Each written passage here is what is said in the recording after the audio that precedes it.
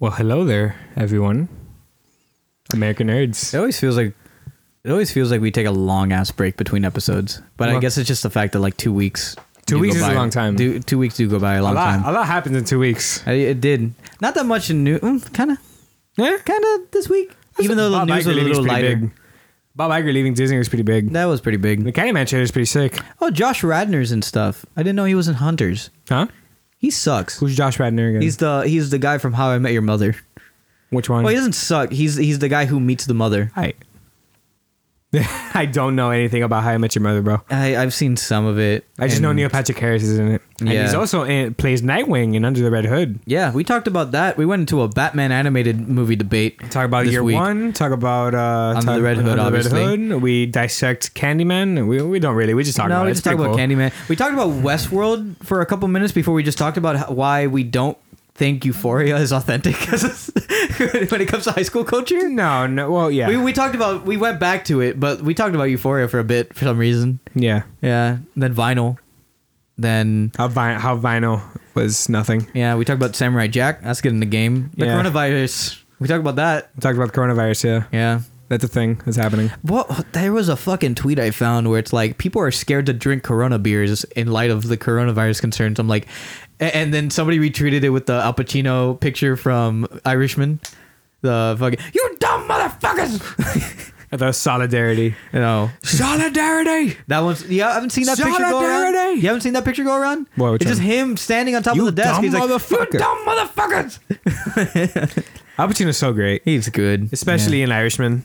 It's amazing. He's great as Zoidberg's uncle. That's right. Yeah. I love him. Al Pacino. What a picture! Al Pacino playing a fucking Futurama character. He does sound like a Futurama character, though. He just sounds like a caricature. Al Pacino sounds like a caricature of Al Pacino. Of Zoidberg. No, just Al Pacino. Of Al Pacino playing Zoidberg. At least now. Al Pacino now. Al Pacino is just voice acting Al Pacino. Yeah. So it's not really... You know who played Zoidberg? It was also Billy West. I didn't know that. Really? Fry. Yeah. He talked about how like he uses the holes in his body to and like the spaces in his body to contort like a voice coming out of it, and he would talk about how like he would easily go from Fry, which is kind of like this or some shit like that, and then he'd go to Zoidberg and he'd like contort his body a little bit more and like open up like ear holes or some shit. He's like, how do you use all that money like that? It's weird. A seashell. My home. I love that. When they were like underwater in Atlantis. No. Remember that? Do you remember Fucked a mermaid? Yeah. No, that was Fry. Yeah. Fry tried to fuck a mermaid. No, he did fuck a mermaid. He tried to fuck a mermaid. Oh, that's right. He couldn't find why the fuck couldn't she be the other type of mermaid with the fish part on top and the lady part at the bottom? I love that show. We talk about Futurama a lot, and like Futurama never went stale. It's a timeless show in a sense. It really is, yeah. Like humor is always like, it's always going to be great. It's like stop, wait, he's my best friend. And then they push him off the side. It's like the Simpsons never went bad. It's what Futurama. Yeah. Futurama really never went bad. Yeah. Even like their last season, which isn't great, it's still pretty funny. The ending is very touching. That ending is very good. Yeah. Yeah. Endings. Because they got canceled like twice. Episode 46, American Nerds. Yeah. Enjoy. Woohoo. Yeah.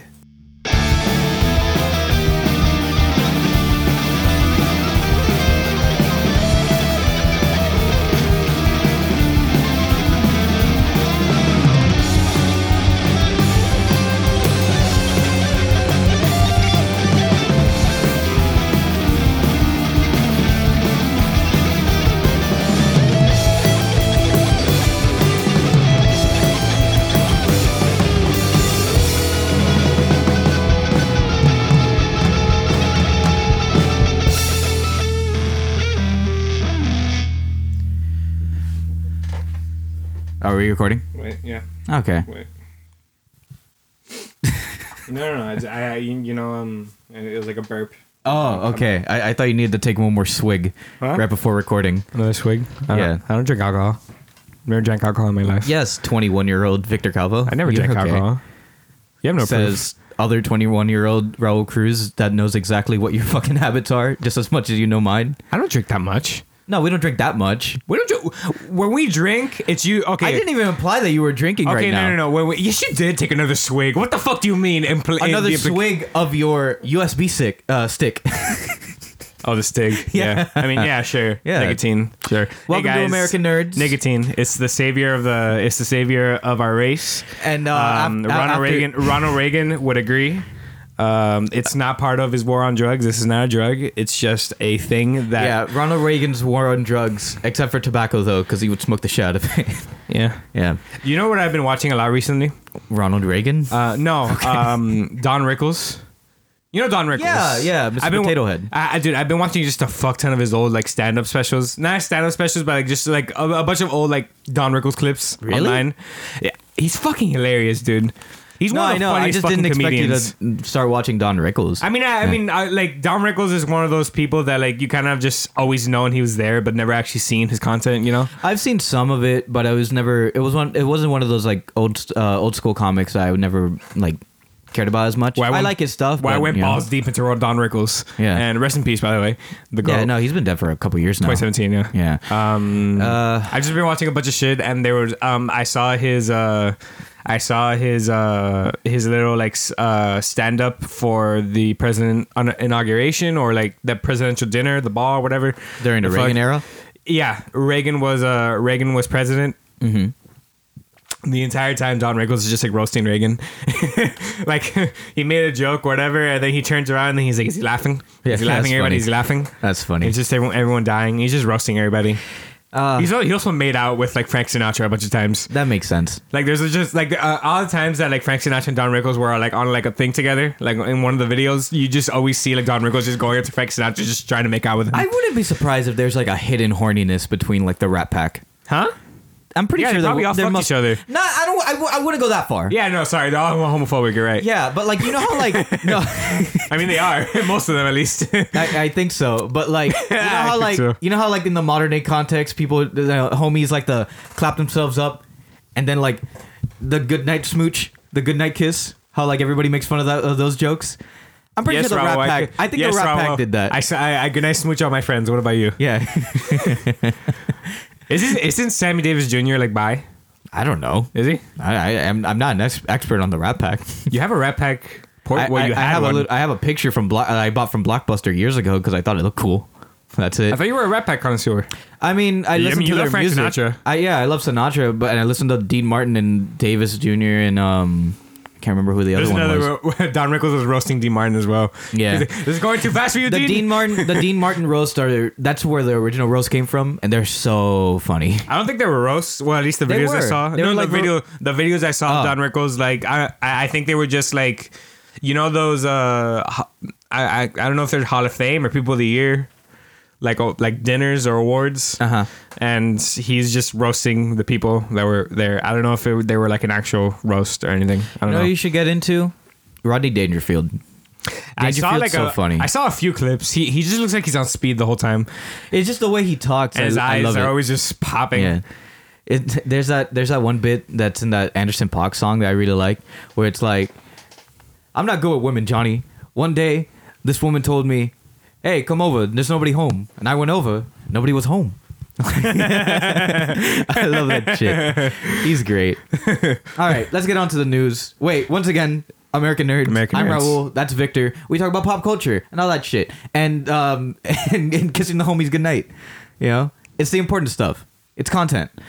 If you don't kiss your homies goodnight, you're not a person. Exactly. You're going to hell. You don't have a soul. You're going if to you don't kiss hell. your homies goodnight. All right. You're Not gonna even a burn little it- peck. You're gonna burn it eternally Not even a peck on the for cheek. the rest of your life. Or If you the don't lip. kiss your homies goodnight. Yeah. Yeah. Yeah. So we're recording on a new software. Yeah. program. We finally started using Adobe Audition Yeah. on this 29th of February.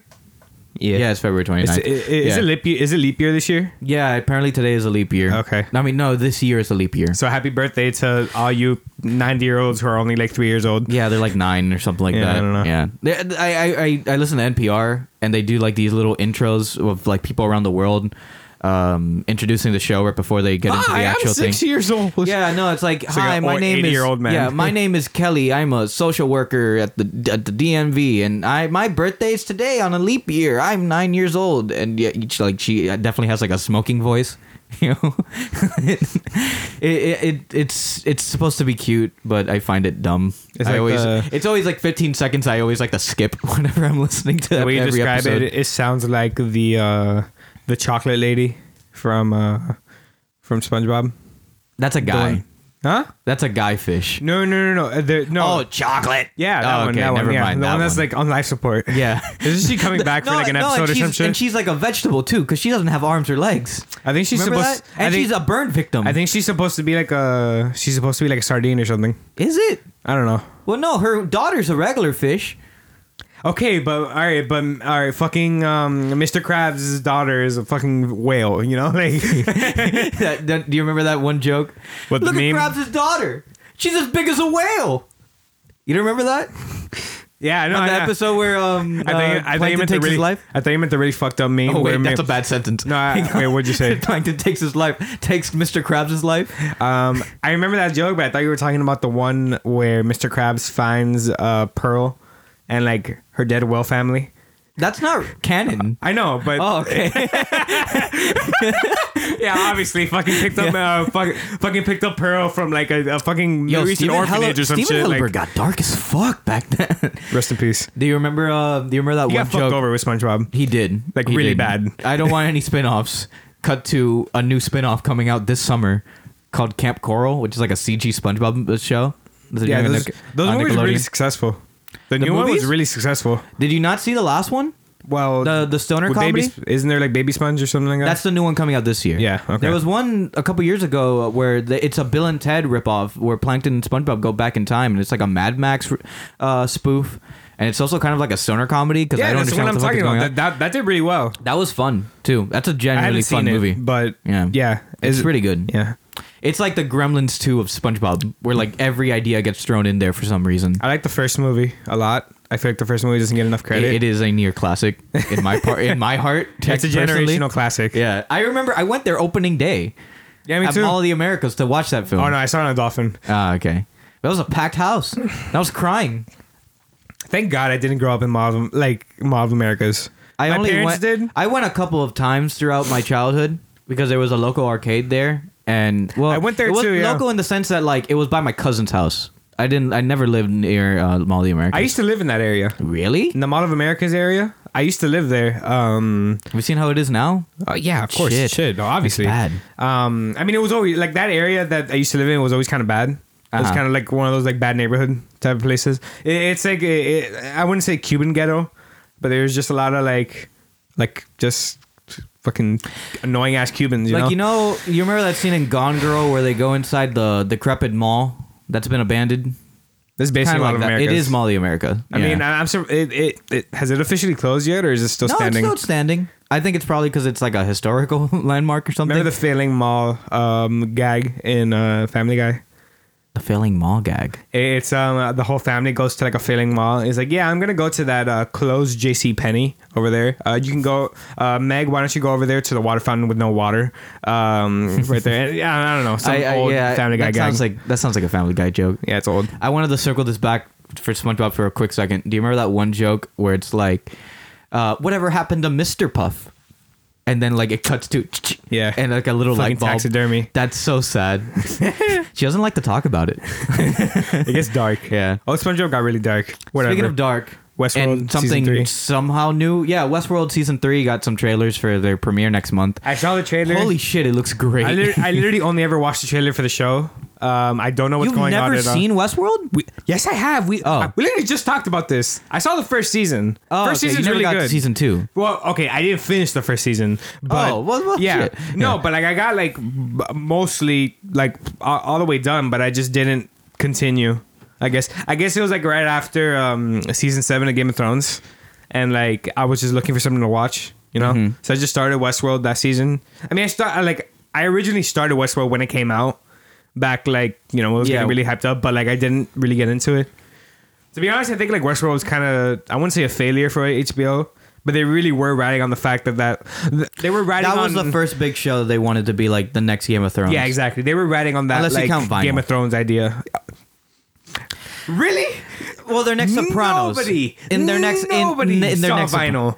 Nobody at They all. really wanted us to see it. No. It just didn't work out that way. I saw the 100%. pilot. That's a horrible pilot, by the way. 100%. Nobody in HBO thought it'll be their next Game of Thrones at all. No, I wouldn't say Game of Thrones. I'd say obviously it would be their next like Sopranos. I think that's what they were Boardwalk going Empire. for. What do you mean? Boardwalk Empire ended by that point When Vinyl started up because it's the same showrunner. I thought it was still coming out at the same time. No, it was ending around the time that Vinyl started production. Well, that would have been. Well, I'd consider that to be like their next. Well, quote unquote, fucking next I'm Sopranos. saying in terms of like the big success. Obviously, I would tie it into Sopranos. Boardwalk Empire is a success, obviously, but it wasn't on the same level as Sopranos. You can never get to that again. but like I don't think anybody At in least with that HBO kind of thought genre. that Vinyl would be like a huge hit. I think they did. Because I don't think know, they really tried. I don't know, bro. Because when it was coming out and all that marketing, it didn't really like. I didn't really see it anywhere as much, and like that show kind of got overshadowed by everything else HBO had, you know. No, what else Especially did they True have? Detective around the time when True Detective was coming out. Was that the same year? I mean, I think True Detective was like out already, or I think it was probably out already, but I don't think it season 1 and started season around 2, that maybe. time. In between season 1 and season 2, maybe, or right after season 2. Yeah, it's weird. Like, it must have been either before or after. Nobody cares about Vinyl, is what I'm trying to say. Because the way they do it is that like their hour-long prestige drama always ends. They always like to end it before the next big prestige drama starts. So say this probably isn't a real real life example. Comparison. Euphoria and True Detective season 3, I guess, right? True Detective season 3 does its run. That's over with. Then they do Euphoria. You know. Euphoria was a hit though. Euphoria was a big hit for HBO. I just did not give a shit about it. Yeah. I could not care for another show that looked like another Riverdale. Everyone told me like just more sad. I mean, everyone told me it's okay, but I felt like I don't know, just from the trailer alone and like what I heard about the show, I felt like it's just high school but really fucking extra. Well, no, it's like high school if it's real. You know what I mean? I mean, high school wasn't like that for me. Yeah. Okay, it's weird, man. No, it's weird. We grew up in Miami. You know, you'd expect like I guess like you'd expect someone to get a drug habit out of it. I mean, a bunch of people did. A lot. Oh my god, a lot of people had drug habits in high school. But like, I don't know. Like I the way I guess high school is perceived, like you know, among like film and like television, it's kind of very like snarky and very like up its own ass. You know, and everyone in high school is just supposed to be like a mean girl type of thing. Yeah. But like. I don't know, my experience with high school, I saw aspects of that, but I didn't really see like, you know, like I never really saw like kids getting bullied for like being into like nerd shit or kids getting bullied in general. I never really saw that kind of thing. Like the reality in my high school was that like if you like that shit, you're just with your own clique. And, exactly. Like nobody gives a fuck about it. Exactly. And if they do, why are you spending your like energy on something that you shouldn't have to give a shit about? I think I wouldn't say ideal, but I think the common consensus like high school like loner doesn't really exist anymore. I don't know about that. There's obviously some weird fucking I know there loners in my are, high but like school. for the most part, I guess like most people have their own friend groups and have their own people that share the same interests. So we don't really see like fucking Andrew Garfield in Amazing Spider-Man. Oh yeah, I'm so emo and cool and I skateboard and everyone bullies me. No. Andrew Garfield would have been fucking popular in high school. I concur with that. Andrew Garfield would have had fucking just friends. There were some shit ton of drugs. No, I disagree. There were some Probably getting Andrew STD. Garfields like that in my high school. The problem was that like nobody liked them because they were just weird. Which I guess is also a problem in itself. But like you said, like they just hang out with their own cliques. Yeah. You know? And like that's what I mean. Like we don't really see like an Andrew Garfield type of loner. I disagree with that because there were definitely some like, you know, loners out there on the side in my high school for sure. I mean, yeah, sure, but like I just think the way that like high school the way high school is just portrayed in general, like media portrays high school sometimes they like to they like to make it over dramatic. I don't know. I just don't. That being said, I haven't seen Euphoria, so I can't personally give my verdict on that. I mean, I went to a public school, so like, you'd expect that kind of shit to be seen in a public school. You get me? And like, I don't know. It's just like being in high school, I just didn't see.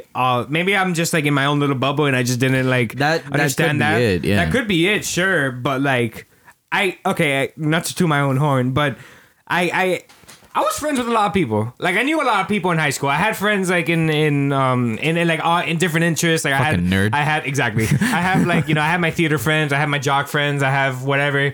And like it was never really like there was never really a case where like either of my friends in whatever social class they were in, like they're just like bully on fucking kids for no reason. That was more in middle school, if anything. I saw that in middle school a lot. I'm very happy to see like the people who thought they were hot shit in middle school, like kind of get like the grim reality put into them. Okay. Some of them got it bad. I mean, I feel bad for them at the end of the day. But it's like on a personal level, hey, fuck you for treating me like shit. You know? Sure. Why you have to... There's no reason for you to act like a dick to anyone. Sure, Just because you think you're hot shit. Sure. And then when that shit goes up to you... But the way I think about it, right? the way I think about it is just like, whatever, we were all kids. Doesn't matter. At the end of the day, we were all kids. Like, in the end, who the fuck cares, you know? Doesn't matter. We're all going to die anyway. Yeah, exactly. We're all fucking kids. Doesn't matter. Whatever. Westworld. So speaking of death, Westworld looks great, I mean, man. You look, obviously, okay. Like... Here, look, for a person... I've seen the whole series up to this point. I think season 2 is okay. You know what a lot of people dropped off. You know what with this one? What? It kind of looks like well, this is me. I completely like no context at all about Westworld. It looks like one of those cheap sci-fi shows on Netflix. I don't like think an altered I don't carbon think that shit type looks of thing. cheap.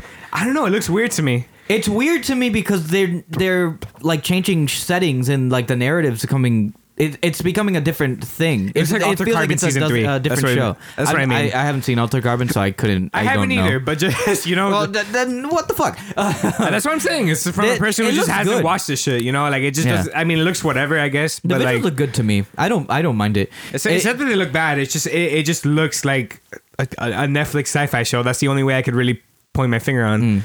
I mean, it might be good. The story might be great. And, I really do love Aaron Paul. I'm excited to see what they're going to do now that they're actually in the city. Because they have teased it a bunch of times, especially back in the last season.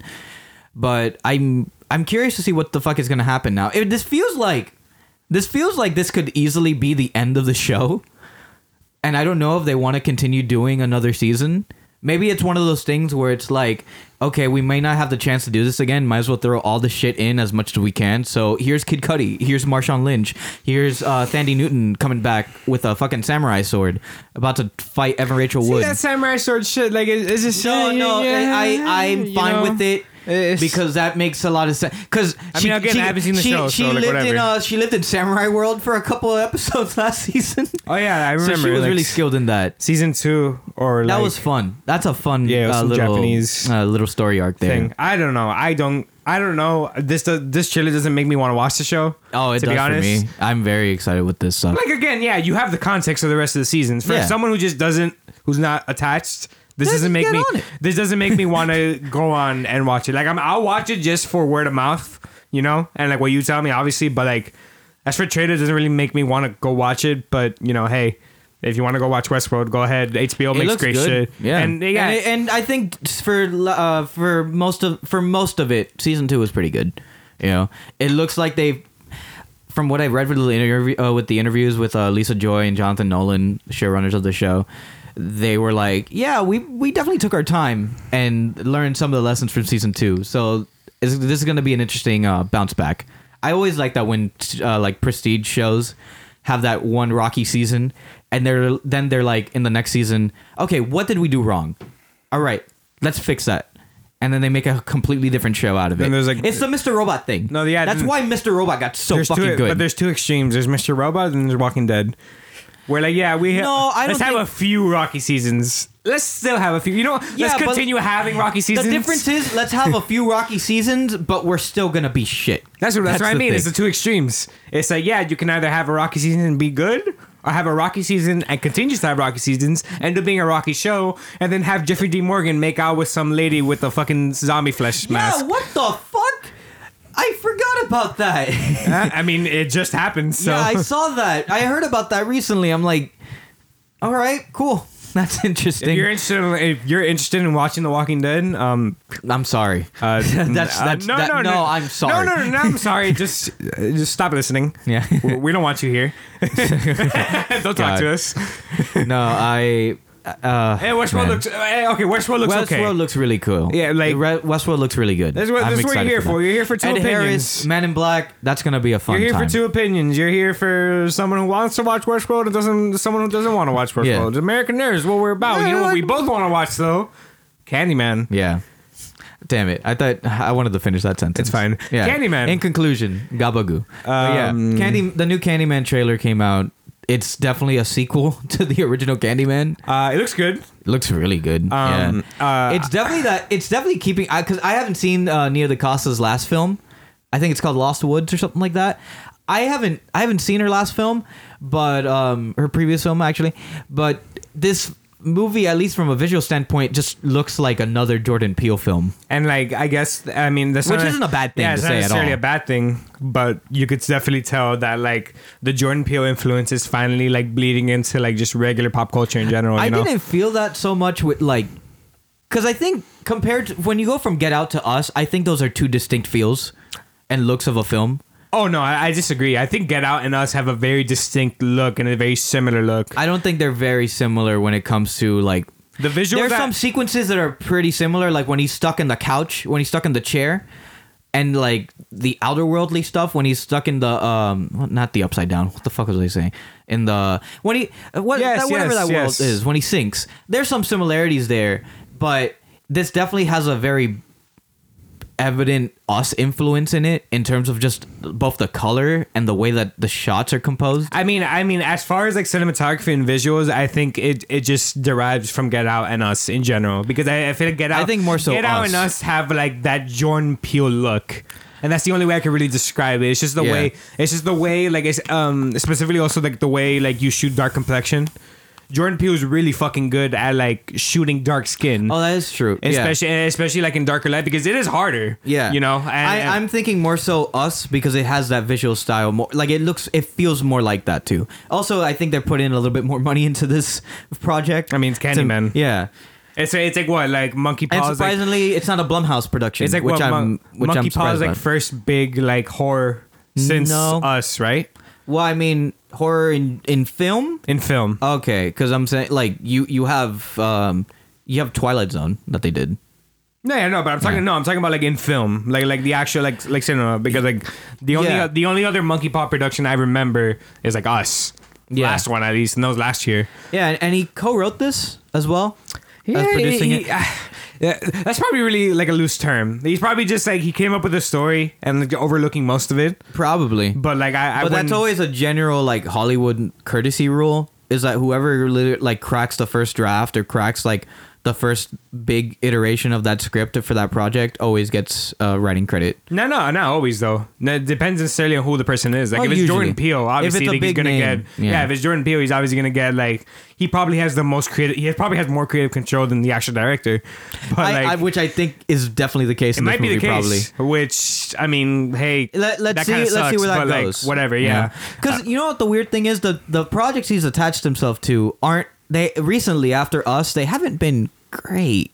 Twilight Zone's not good, and I've heard mixed things about that Hunters TV show on Amazon. So I'm a little bit worried about this movie. I hope it's good, and it looks good. I just find it kind of weird that Jordan Peele like decided to like go and just start making TV shows right off the bat, you know? Which I understand he comes from TV. Yeah, a lot of his shit comes from TV, but like Twilight Zone, I understand because that's something that every horror fan would love to take a crack at. I really do expect him to like, and yes, I expect him to like start going the Jason Blum route, you know? Could be. Becoming his own like his own type of, you know, horror connoisseur. Yeah, Monkey Paw Productions can easily be like its own Blumhouse thing. Yeah, and like maybe specific. It doesn't necessarily have to be like or oriented at like only like, you know, black filmmakers and black actors, but like it could also, you know, he can make Monkey Paw into like just its own. Yeah, different. Well, I mean, that's the case with Hunters and Twilight Zone. Yeah, exactly. They're not exclusively, you know, to one. They're not race. Exclusively like black or anything like that. Yeah. Well, I mean, Hunters is technically exclusively Jew. Yeah. Because it's a bunch of Jewish people Is Al hunting down Pacino Jew? Nazis. I'm pretty sure he is. He's the leader of the thing. Yeah, it doesn't mean anything. I don't know. It probably is. Probably just hired him I because haven't he's Al seen- Pacino. It probably is. It's just Marvin Schwartz from fucking Once Upon a Time in Hollywood. Is Logan Lerman Jewish? I Probably. I don't know. probably Probably, I on don't the know. show maybe. Yeah, I don't who the fuck know. cares? I don't fucking know. Candyman looks good. Visually, it looks pretty good. It's gonna be Yaya, right? I mean, it's gonna be Yaya. and that's what I'm thinking. Okay, because Tony Todd's apparently in this movie, and you hear his voice at the end of it. But I'm thinking, are they just going with this route where like The that Orochimaru common like route? The Orochimaru- the yeah. Orochimaru route, or what the they do in Palpatine. every what Or they the do in every Palpatine route. fuck off. What they do in every horror with a lot of horror movies where it's like, oh, the young, unexperienced person slowly becomes the thing he creates, you know, or the thing that he is inspired wants by. to be, yeah. You know, because you definitely see that with that little shot, which I really like. His reflection. of him like staring at the reflection. He got shocked by like the Candyman. I mean, you see on the like, other side. yeah, you see when Yaya is walking like past like a van, like a minivan down the Yeah. street. You see like the reflection, and is that Tony Todd? Maybe Might the thing be, is yeah. you don't see Tony Todd in this, Yeah, yeah. so you don't know. It's probably gonna be But like. the thing is, this a is big reveal at the end, Probably. or the thing is, this is definitely a sequel. yeah, Because yeah, the yeah, yeah. woman he talks to, well, Same- okay, first of all, Yaya is playing. I haven't seen the original Candyman, but this is light spoilers. he's playing an artist. He's playing an artist, but his name is Todd the Tony. same. Todd Tony. His name is the same as a character in the original film who was a baby at that point that was kidnapped. I don't know the specifics of where that goes because I haven't seen the movie, but he's talking to his mother in one of those scenes in the trailer. The woman who claps and she's like, "No, don't say that." That woman is, I think her name's Anna Marie in the original. She's a person that lives in that gentrified Chicago neighborhood in the original film, and I that apparently that's her son. I don't know if that's official or not, but apparently that's the case. That this kid is from the is the grown up version of this person from the original Candyman, and I guess he's just obsessed with the idea of Candyman because he always saw it as more of a myth, even though everybody he in says his life something in the at the trailer. time, like knew that it was real. He says something in the trailer about like, "Oh, this is my creation" or something like that. Like he Yeah, something referring like to like that. an art piece or something, and it's just a fucked up head. Is it that? I Yeah, thought he like was he- talking he- about the mirror. He was talking about a painting or something. Yeah. like they were like in an art exhibit or something. I do Whatever, find it looks good. I do find it really funny Yeah. where it's like, who's dumb enough to summon a fucking demon, and then it cuts to 5 white girls in a fucking bathroom. And the They one dumb black as girl, fuck. the one black girl just goes into a stall Yeah, and just hears.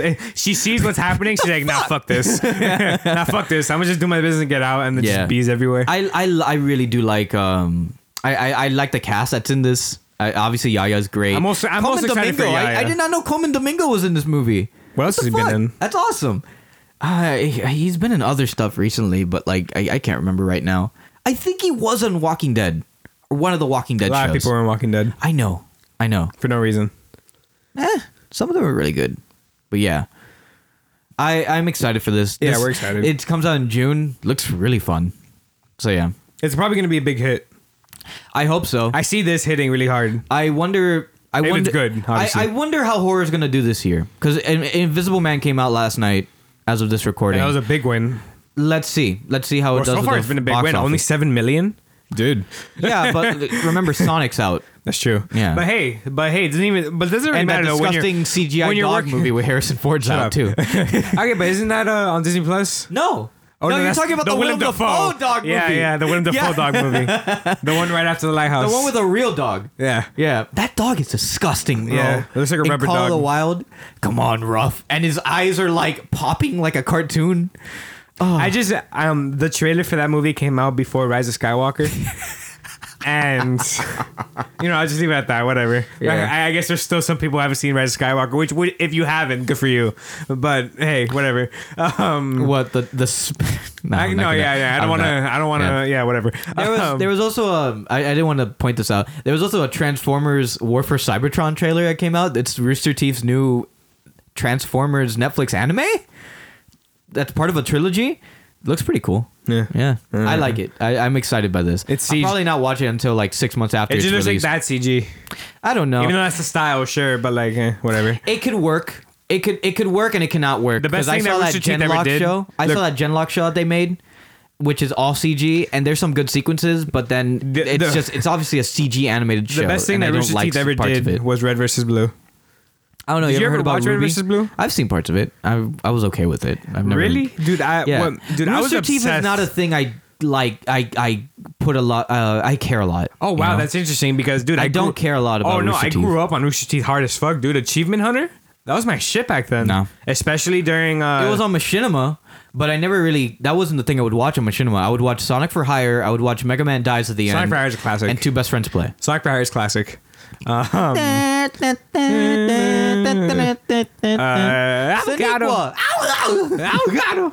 God, what a fucked up You know, storyline. then they made a sequel series. Mega Man Dies in the end.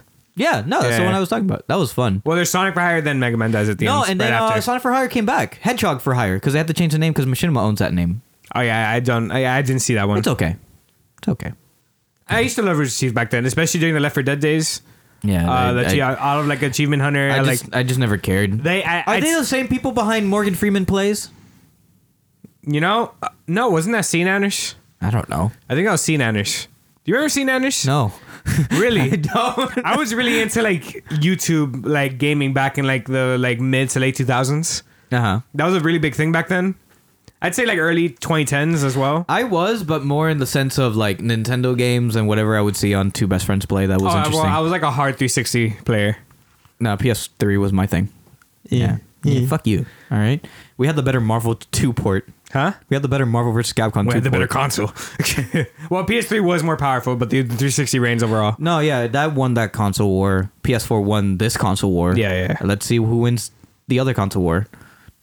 Probably the coronavirus. Honestly, it'll probably be shut up. Yeah. It'll probably be like the same thing No, as... I'm actually, that doesn't even, I don't even count that as a joke, because we'll talk about GDC in a little bit. I mean, that whole... Okay, everything with the coronavirus, it's like... I don't know, I'm actually starting to get a little bit more worried. I mean, I guess you know, it'd be my ignorance that's not making me worried, but like then again, hey, we all go out in the end, so it doesn't matter. I'm gonna ignore what you fucking said, and let's talk about some Star Wars shit. That's a joke, yo. It's a joke. I understand. People are dying. It's bad. I know, but hey, fucking the flu is like just as fucking worse.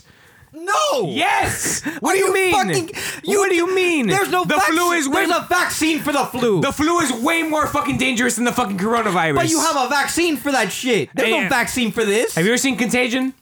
They had a Yes. vaccine at the end. Are you really gonna fucking relate this bullshit to a Steven Soderbergh movie? I mean, it was a bat disease. Why wouldn't I? Oh my god. Anyway, There's a new Star Wars film in the talking works. to idiots here. I swear. Anyway, You fucking bitch. Star Wars. There's a new film from the director of Sweetheart in the works. J.D. Dillard's his name. I haven't seen Sweetheart, but I heard it was really good. It's that movie with Kiersey Clemons from Dope. That Blumhouse movie that was on Netflix. That's exclusively on Netflix. I didn't watch that. I heard it's very good. And he also directed, this is an outsider update, he directed the most recent episode of that show. And boy, he did a really good job, because that was a really good fucking episode. There's a writer attached to it as well. I can't remember the name right now. But that's all we have so far. It could be the movie that comes out in 2022, because the release dates haven't changed for those films yet. Okay, I don't know if this is true or not, but according to Letterboxd, he was at one point attached to do a Fly remake, I don't know about that. like original, like Jeff Goldblum Fly.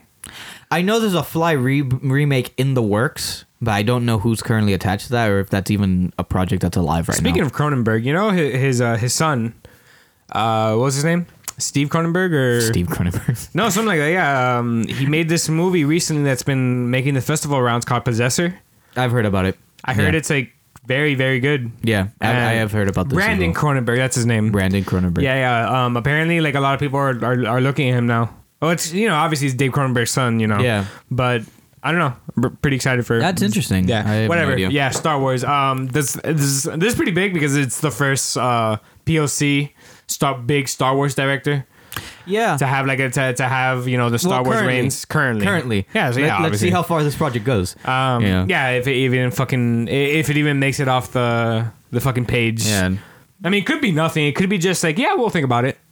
Probably just pitched in and be like, yeah, we'll think about it. There's no details out right now about what this project could be. But there was that really funny Deadline thing where they took a joke from the Hollywood Reporter's article, and they're like, "Oh, the story takes place on Exegol," but like it's clearly a joke that they wrote in the original article that where the scoop came from, and Deadline just like shot themselves in the foot for being stupid as fuck. I heard something that was like, "Oh, it's gonna take place in Exegol," but then it was like misinterpreted. It's supposed to be misinterpreted. Like plot details are kept involving under Exegol or something like that. Plot details Exegol. are kept under the grounds of the secret planet Exegol. That's some sort of line that they put in the original Hollywood Reporter article. Then Deadline took So they meant it as a joke. Yeah, they meant it as a joke, and then Deadline took it and said, "Hey, this movie's on Exegol." And I'm like, the writer of the piece was like, "No, Journalism. idiot." Yeah, Journalism is great. yeah. Clickbait's a fucking joke. I mean, I mean, hey, okay. All right. I'm excited. No. Okay, look. I like young fresh talent on a Star Wars movie. I don't like young fresh talent on a Disney movie though. Oh yeah, man. You know, that's that. See, this is the point I'm trying to make. The mouse is like needs to eat. the point I'm trying to make is just like it's kind of feeling like Star Wars really is becoming like the MCU. Christ, I hope not. Let's just get another fresh-faced director to make another Star Wars movie. That's what it's kind of feeling like. Have you seen that? Speaking of MCU, have you seen that stupid ass report where it's like, we're looking for an Alison Brie type for She-Hulk? And then everybody asked Alison Brie. Yeah, why not just get Alison Brie? She talked. She talked about it on that cat person show. Yeah. She had like she was like being interviewed. And what's his fucking name? James Corden. That's it. The cat guy. Yeah, they were just talking about it. She seemed kind of nervous when they asked. I guess maybe like they talked to her. I guess I don't know. Pretty sure they did. Yeah, probably. Because that's a dumb fucking thing to put out. That happens a lot though. I know. With Hollywood casting calls, they're looking for like a specific type of actress, type of person. Yeah. Which is kind of weird because like they should just probably get the person they want. But then again, it also could be like a situation where like, hey, let's get a Brie Larson type of actress for this role, but we can't afford Brie Larson, so we'll get someone else. Like, I don't know. We could clone Brie Larson. Yeah. Brie Larson. That's what they did for Captain Marvel. No emotions. Fuck off. Wow. It was like the tethered version of Brie Larson. You're not wrong, but it's like the tethered version of Brie Larson. You know how like it's the same. The tethered version of Brie Larson, but Jesus. No emotions. They sorry, what was it? They can't mimic a human soul. That's what it was. She was lacking a human soul in Captain Marvel. But can they? I don't know. That's one of the more interesting things about us. Yeah. Us, I guess, is worse the more I think about it. I don't know. I think it's okay. That's a solid B movie. I mean, if you put it with the lens of if you put it on, like watch it with the lens of Get Out, of a Twilight Zone episode. Yeah, no, it's a perfect Twilight Zone movie. Yeah, it works best like that. Yeah. But like, I guess as a standalone film, it's like it's okay. Get Out is a stronger film. I think I just like Get Out is a much stronger film. I think writing Get Out nails it 100%. I think directing wise, Jordan Peele fucking splurged on us. Yeah, no, because there's some great shit in us. Yeah, I definitely agree with that. Okay, there's also the High Republic. The High Republic. It's the new era of Star Wars. Yeah, the new era that the book line that they're going to be exploring in Star Wars going forward for the next couple of years. It takes place thousands of years before the events of Episode 1, and it's about how the Jedi were the biggest shit in the world. Is this supposed to be before Knights of the Old Republic? I assume this is supposed to be post KOTOR. Yeah, I assume this is supposed to be post KOTOR because like KOTOR is about the Sith rising up and the Jedi fighting each other. So it'd be pre-KOTOR. The High Republic is supposed to be the Jedi at their height, though, isn't that kind of the idea? Depending on how and this is just going off my own brain for a second here. Depending how the Knights of the KOTOR ends for you, the Jedi are either the top shit and the Sith are dead, or the other way around. KOTOR isn't really canon, though. That's the thing. It's not really canon yet. Yeah. Because Revan is definitely part of the canon, but we don't know how he's gonna be integrated into that. And that's definitely not like there's no KOTOR project in the cards for this new lineup. It feels like it's post KOTOR, and it's supposed to be focusing on new characters, new storylines, and all that. When they first announced High Republic, or when I first saw the reports, it was called Project Luminous. Well, yeah, there's that. Time. Yeah. But like I originally thought that the High Republic is supposed to be like, kind of just the era they're going to be exploring in general when it comes to like TV and film for Star Wars and books. because at least Star Wars as it is right now, we're kind of focused on like that very broad 60-year period of it's so annoying of the prequels and the sequels from 1 to 9. Yeah, we've kind of been focused on that for a while, and like I at least I first thought that the High Republic is supposed to be kind of like, oh, here's the new era we're finally going to be exploring for like Post film. 9. Yeah, post 9, just all this shit, which is, to be honest, it's not a bad idea at all. If they wanted to make movies, if they wanted to make movies from this era of Star Wars, the High Republic, whatever the fuck it ends up going to be, or whatever it's going to end up being, I think there's good opportunity, to explore bigger stories. I just don't want some obvious prequel bullshit like Jae-Kwon Jin. Something like that, Jae-Kwon Jin, or another Baby Yoda that you see in like the announcement video. In that Baby Yoda is different though. I know.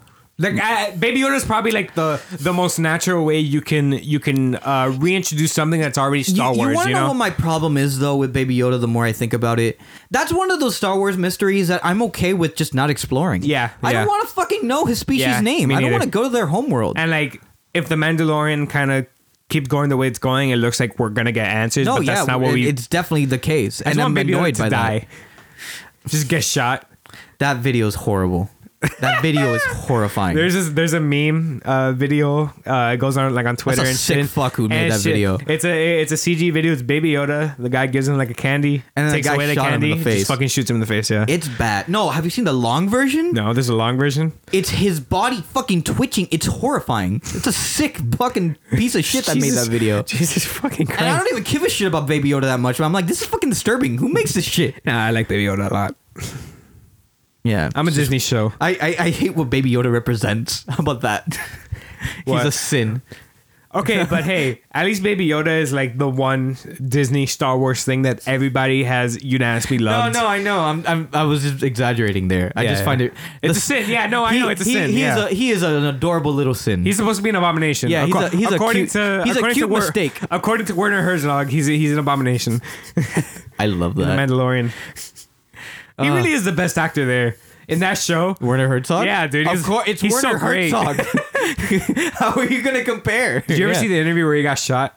Werner Herzog got shot in an interview? That's like one of the big like bullet points as to why people respect him so much. Oh, okay. He got shot during mid-interview, right? Oh, wow. Like Where? I don't know where they were. No, where? Oh, he got in the shot. body. He got shot like his waist, I think. Oh, fuck. Like literally, they're doing the interview. You just hear like a sound, and then hey, what was that? The interviewer shot him, or no. Somebody sicko? shot All right. Werner Herzog from afar or something, and in the interview, you see like him reacting, like what the fuck, what happened, and like he didn't even feel it. He flinched. Oh my god! He lifted up his shirt. And there's a shot. There's blood coming out, and you know what he said? It's insignificant. I can't believe you've never seen that video, dude. I'm gonna watch it now, dude. It's amazing. That's like when that dude tried to push Arnold, and Arnold literally moved an inch. Yeah, and that's like Arnold like now, or I don't know how old he is now, like 60 or some shit. But yeah, the High Republic looks interesting. It's just a bunch of new original Jedi fighting. Werner Herzog is gonna be every character. Yeah, fighting this new race that isn't finding this new like series of antagonists that aren't. They're like bounty hunters or like pirates. They're described as space pirates. What was that? Have you seen the concept art for it? What was that race for Reign of the Empire? The Izan Vaughn, or you know what I'm talking about? Say it again. That race in Star Wars right after this is part of the Star Wars Legends. That race that attacked right after Episode 6. The Izan Vaughn, or I can't remember. It was talking about like Thrawn's race. I'm not sure. It was like a Force centric like villain race. Were they like humanoid people? I don't think so. Okay. I think they were humanoid. I guess like they had like arms and legs, but like they were like aliens. That one guy from the Thrawn novels that's like an old wizard dude. I'm pretty sure some Star Wars historians can know what I'm talking about. Probably. Izan Vaughn or something. It has some it's weird definitely name. not Thrawn's race, because the reason why Thrawn is so significant is because he's the only person in his race. Honestly, they should have said fucking it and made Taika Waititi Thrawn. Can you imagine Taika Waititi as Thrawn? No. And I like Taika Waititi, but I'd rather have someone it's a fucking who's joke. No, I'd rather but- have someone do it seriously. Like Ben Mendelsohn would have been a When we great all thought Thrawn. Richard E. Grant was gonna be Thrawn. Oh yeah, and then he was just a Guy. sadistic emperor dude. He's just supposed to be. He was just Last Jedi. he was just dick hungry for the emperor. No. Richard E. Grant was just Last Jedi. Crowd control. That's what it was. Yeah, That's all he was. and dick drunk for Palpatine. Ew, that's a bad sentence. That's Star Wars. Yeah, Speaking of it's Disney. coming out in August. Speaking so of- look out for that. Speaking of fucking Disney. Bob Iger's no Down. down. Down. He's down. Get him up. Michelle Obama, get down. No, Bob Iger Bob steps Iger, get down. Bob Iger has quit his job as the CEO of Disney. He's gonna be a And chairman. Bob Chapek, who was in charge of the theme parks, is replacing him. He's gonna be. He's gonna stick on as like a chairman until like the end of 2020 or will have 2021. he will have a more creative role in the company until like 2021, 2022. And that's probably bullshit. I honestly think they probably just well, he probably stepped down. Or I don't know what happened behind the scenes, and like I think he's just gonna hold that title and just sit in his fucking $3 billion house Look, until that contract ends or Honestly, whatever. he picked a good time to leave. He the Fox deal, for better or for worse, worked out successfully. Endgame is the biggest, highest grossing film of all time. Frozen 2 was a thing, but that's nothing. Oh, Disney Plus launched, which is a massive success in its own right as well. Wasn't that Bob? You could say- wasn't that What? who's the new one? Bob Chapek is in charge of the theme parks. He was behind a lot of like the big Disney deals that's happened this past decade. Well, that makes sense because he's part of the higher ups there. Yeah. Like I think that he had a big a big influence on Disney Plus, the Star Wars deal, the Marvel deal. It's interesting, and I'm very curious to see what's Disney gonna do going forward, because this could easily be a Michael Eisner kind of scenario, where you have somebody who makes like some bad decisions and puts Disney in a really bad spot for a couple of years before somebody like Iger comes in to replace him. Because that's one thing that I didn't really know about that much looking back into it. You know, Disney was under the tank for a couple of years. Yeah. When Eisner was in his last couple of years as chairman, as CEO. You know, Pixar was about to defect because they hated working with Michael Eisner. They had a weird. They were going to defect and they were going to leave. I mean, they had a Disney. weird like that whole time period. When was that? I would say that's like before 2010. Sometime before 2010 when Bob Iger steps up as CEO. It's weird. They had some bad fails. They were going through some rough times during those last couple of years under Eisner. And with Bob Chapek, look, I'm not saying that he's responsible for it, but like Galaxy's Edge is not the big success that people were trying to make it out to be. It really wasn't. People weren't even going. People were, dude. When Galaxy's Edge opened, you should have seen the videos from the first couple of months. Nobody was there. And you could do nothing in it because there was like one little ride Are in you the sure bar. about that? I am very sure about that. I don't know because everything I've seen from Galaxy's Edge, that shit's Galaxy's packed Edge looks all like the it's time. going. It's gotten a little bit better now because they have some more stuff to do. Yeah, but ever since it's open, it's been packed. Like everything, you can't get on any single ride. You can't do anything. You have to get there like 3 hours before to actually do something. I would say that's Edge. the case now, but like I talk to friends and I talk to like people who work at Disney. They told me that like it wasn't working out for them those first couple of months when they opened. This is only going from Orlando right now. Call me ignorant because like for everything I've seen from Galaxy's Edge and like from the people that have actually been to Galaxy's Edge, they told me like bro, it's packed, it's slammed. Same here. Everybody goes to Galaxy's Edge and like everything else is just empty almost. Same here. For those couple of months, I would hear stories that like people would just walk around. There was nothing to do. People were barely there. There was that one ride in the Millennium Falcon, and then you could make a little lightsaber that cost like $800, and then you would go to the bar, and then that's it. It's like 3 big things you could do in that, and then there's the gift shop, which obviously that's important. I mean, but still, but Galaxy's Edge was kind of marketed that way though. From the get go, you kind of knew already what you were getting, and like the whole point of Galaxy's Edge is that not only just like the actual like rides and everything, but just actually being in a canonical air quotes Star Wars type story, which could work, but like. It's more about the experience and everything, If you don't have any like big attraction rides, what's also the point? I mean, Millennium Falcon. That's a only big one though.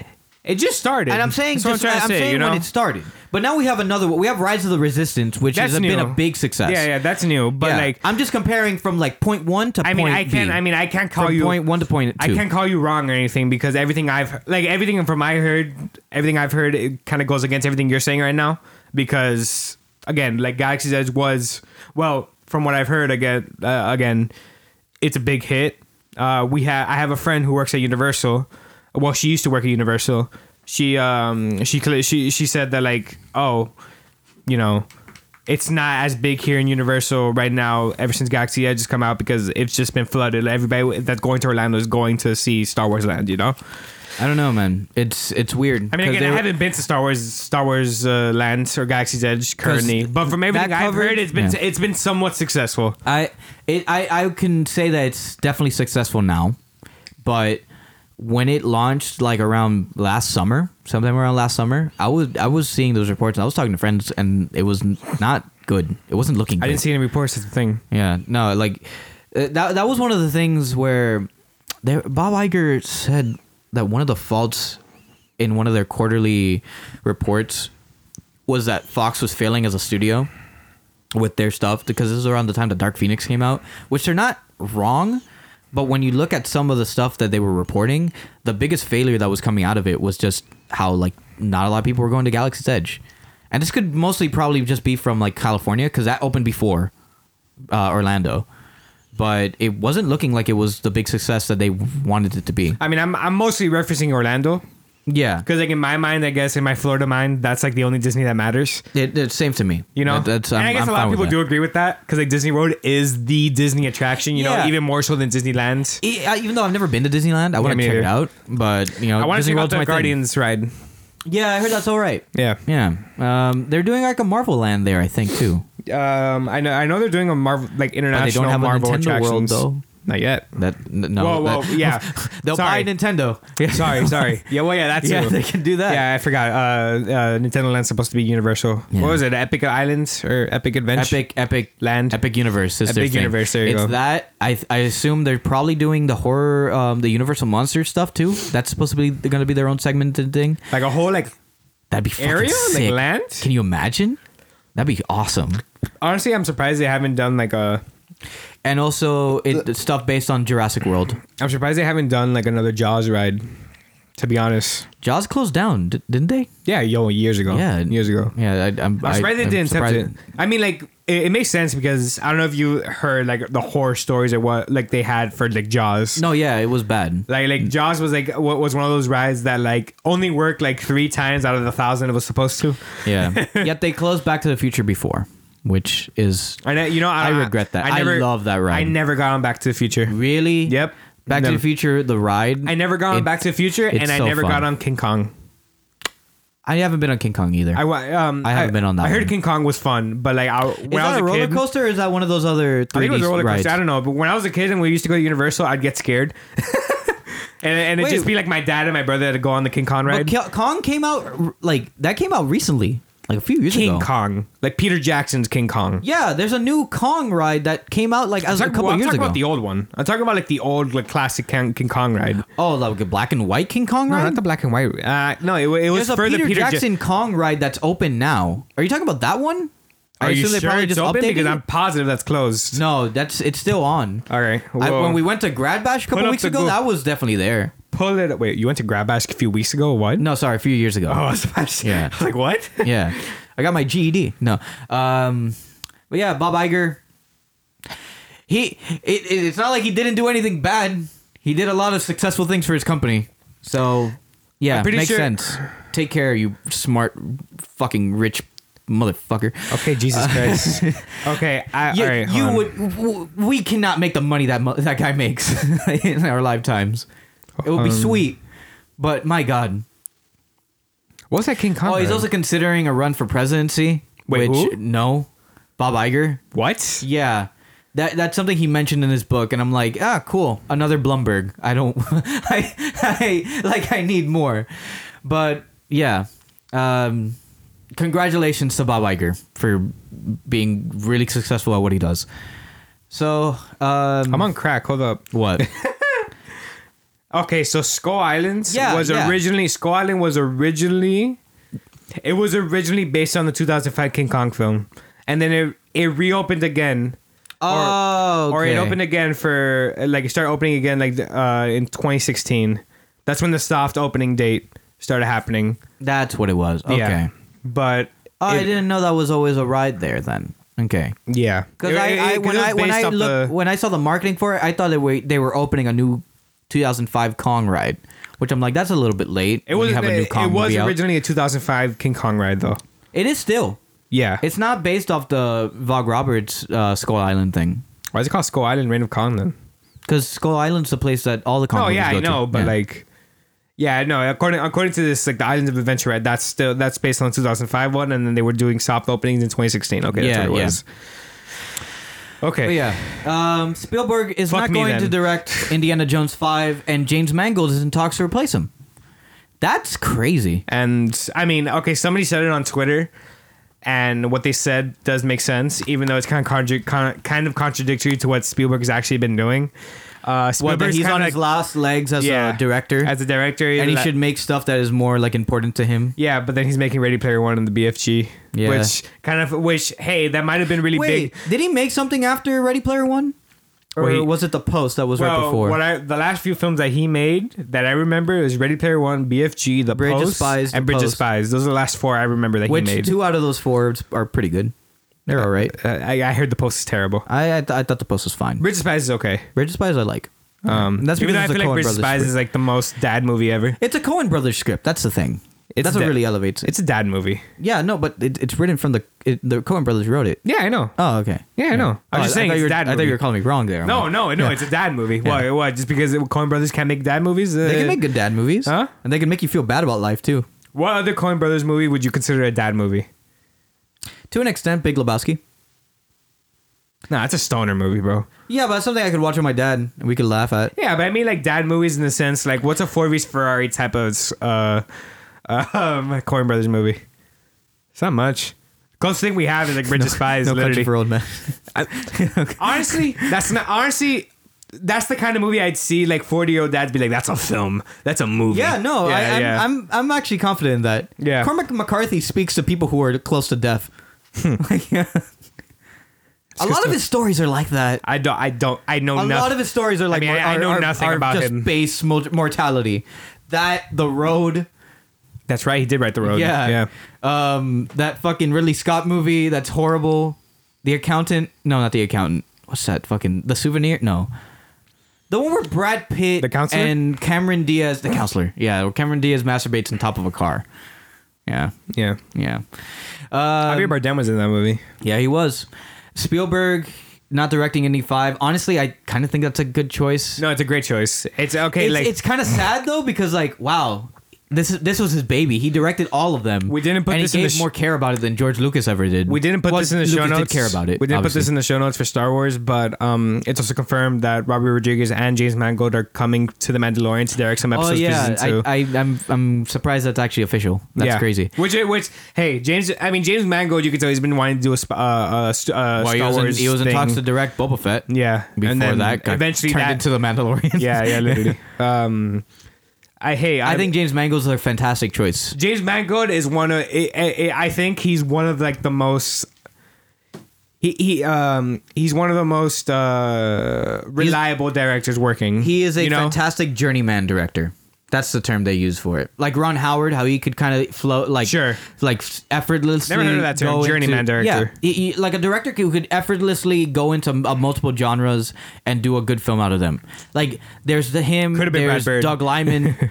Nah, Brad Bird. Brad Bird is more of an action director. If I'm being honest. Fuck Brad Bird. No, I love him, but Brad Bird's great. piece of shit. I think Mangold's a great choice for this, Hack. I'm kidding. but I don't want Harrison Ford back. Huh? I would rather have a new indie. If you're gonna have a new director and a new vision behind this, might as well just get a new indie. See, I don't know. I don't really agree with that. Cause like the same argument could be made for like Han Solo, where Harrison Ford is Han Solo. Yes, Indie, like but the thing with like Star Wars is like Han Solo is alive outside of Harrison Ford, you know. But here's the thing. Where like we really don't have any other Indy besides River Harrison. Phoenix. We had, but that like and that kid who was in the TV show, but that doesn't. Really it was count. like that the Young Indy series, The Young Indie Adventures. Yeah, Yes. I never watched that, but It was alright. See, Han Solo is like different because again, he does live out of the films and he does have a mega presence. But he's outside also of that. different in the sense that Han Solo doesn't jump around and fucking crack whips and stuff, and he doesn't like. There's a lot more physical action That's that true. needs to be done. I mean, for but a character movie like magic, you know. Yeah, It's but always movie a way. magic got me Kingdom of the Crystal Skull. Remember that shit? That's Spielberg's fault, though. Yeah. Let's be real, we're here. I'm sure if Mangold's really going to direct this, he can make it work. No, yeah, I feel like if there's anyone to direct a fucking Indiana Jones movie, James Mangold is like the right choice. Yeah. you know, he not only is he like.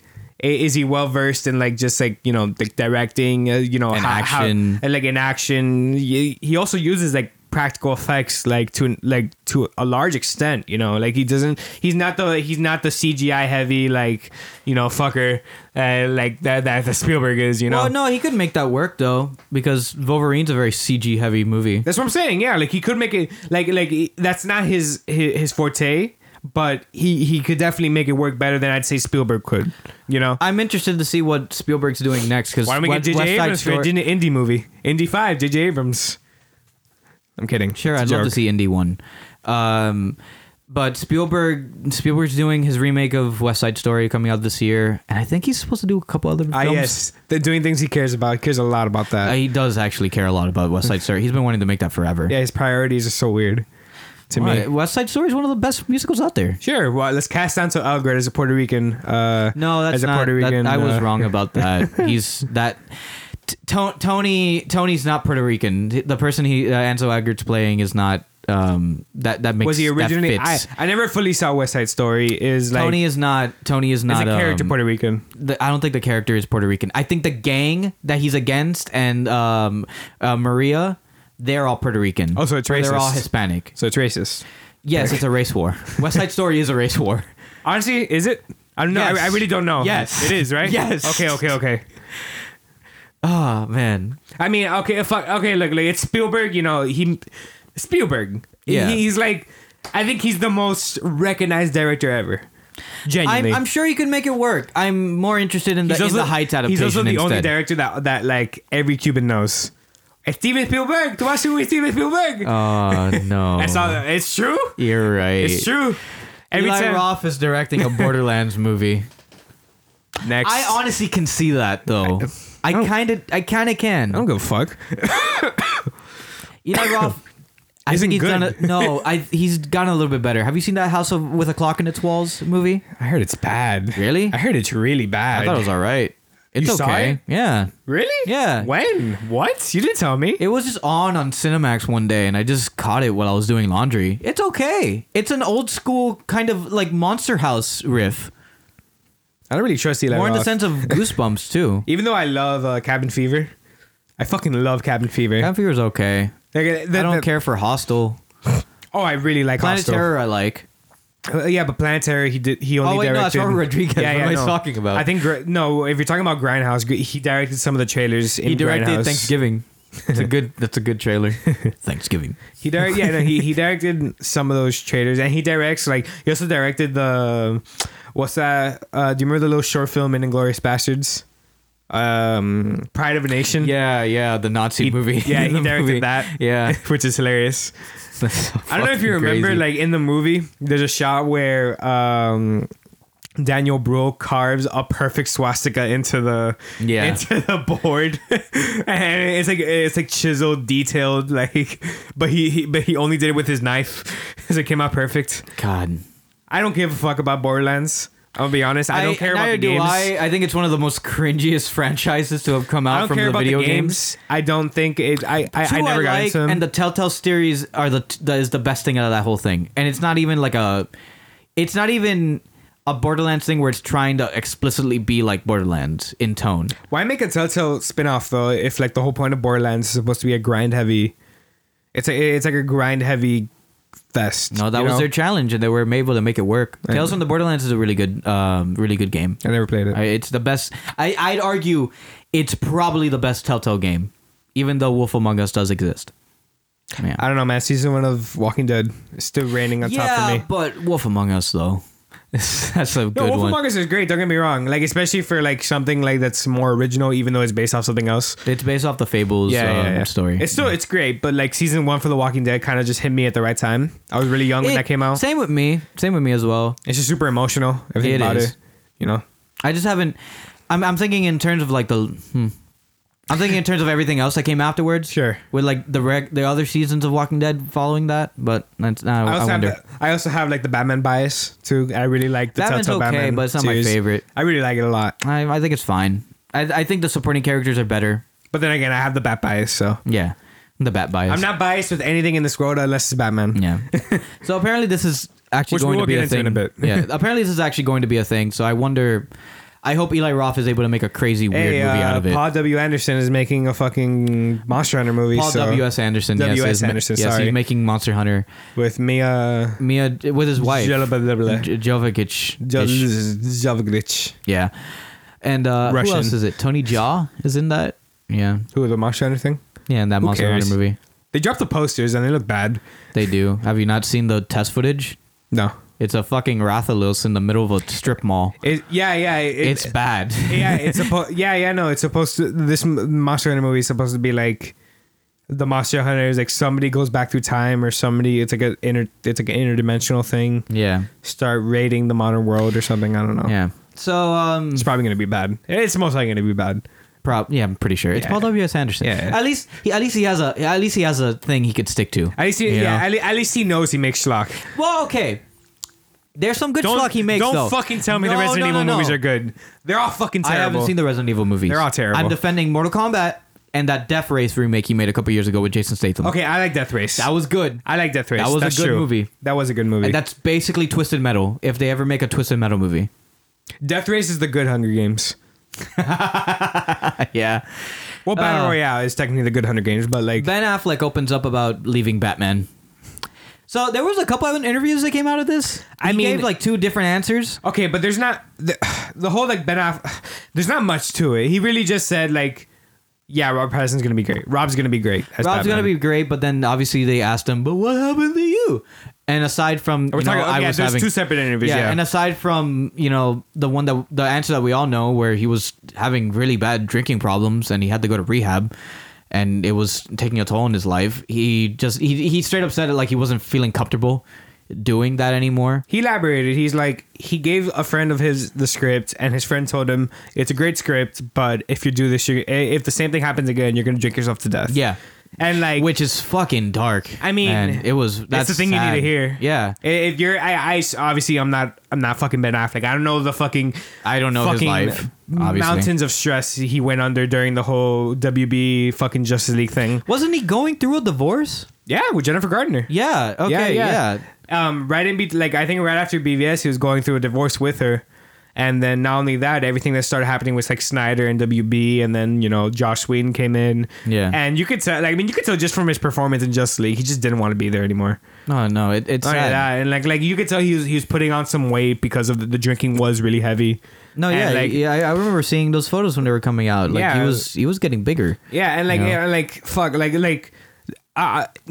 if you've been hearing since we started, like we both love Batfleck. I think it's one of the. I think it's a really great performance that's In put BVS. under really shitty in circumstances. BVS, Justice League was bad. I think he's okay in Justice League, but I'm saying like his Batman is a good Batman. It's just put under a really shitty situation yeah, I mean, where the movies are bad. I agree with like Batfleck's portrayal in BVS to an extent. I still think the murdering people is still like Yeah, he's a bit psychotic. yeah, but like that's kind of just Snyder's spin on it. I'd say more Frank Miller's, where like Snyder just trying to. Nah, Schneider. That's definitely Snyder. That's you Snyder. Don't, you don't remember when Snyder went trying off? to be Frank Miller. No, you don't remember when Snyder went off in that interview where he's like, "Yeah, Batman kills. You sheep. Get over it." You sheep. Like, oh, he was like God. super aggressive, like Of over that course shit. you read Ayn Rand. I mean, like, I feel like, I feel like Zack Snyder really did like, I wouldn't say he ruined Justice League or he ruined DC or anything, but like some of his decisions it was weren't. never the smartest thing to have one director be in charge of the entire universe the entire look and feel of the universe. They just gave. I mean, they just gave. It goes back to the too whole much like, control. It goes back to like the whole like Star Wars thing, where like the studio really didn't know where it was going, and they were kind of just like letting someone take over, which could work with Kevin Feige. Like for example, with Kevin Feige, that does work. But the thing with Kevin Feige is he's a producer and Exactly. he's able to work behind the scenes with people. He's the showrunner of the MCU. That's what it is. A producer is different from a director. Yeah. Where their fucking mind view is going to like be put throughout the whole entire movie, the entire universe, which Or was in the franchise case of or whatever. a franchise, yes, Yeah. and which was in the case of Snyder, and obviously that didn't work. You know? The reason We why don't they- talk about look, this much, but BVS is one of like we're gonna look back at this 20 years from now. We're looking at back at it now. BVS is one of the biggest box office failures of all time. Yeah. How the fuck are you going to mess up a movie where you have Batman and Superman both in the title starring in it, and it fails? It doesn't even make a billion. I'm not obviously pointing fingers doesn't help anybody, but I'm not gonna be like WB ruined it, Joss Whedon ruined. Well, no, we're talking about VVS. Ignore Justice League. I'm not gonna say WB ruined it. I'm not gonna say Snyder ruined it. I will say that WB did ruin it because they made decisions that they could have easily have put more time into, and they could have.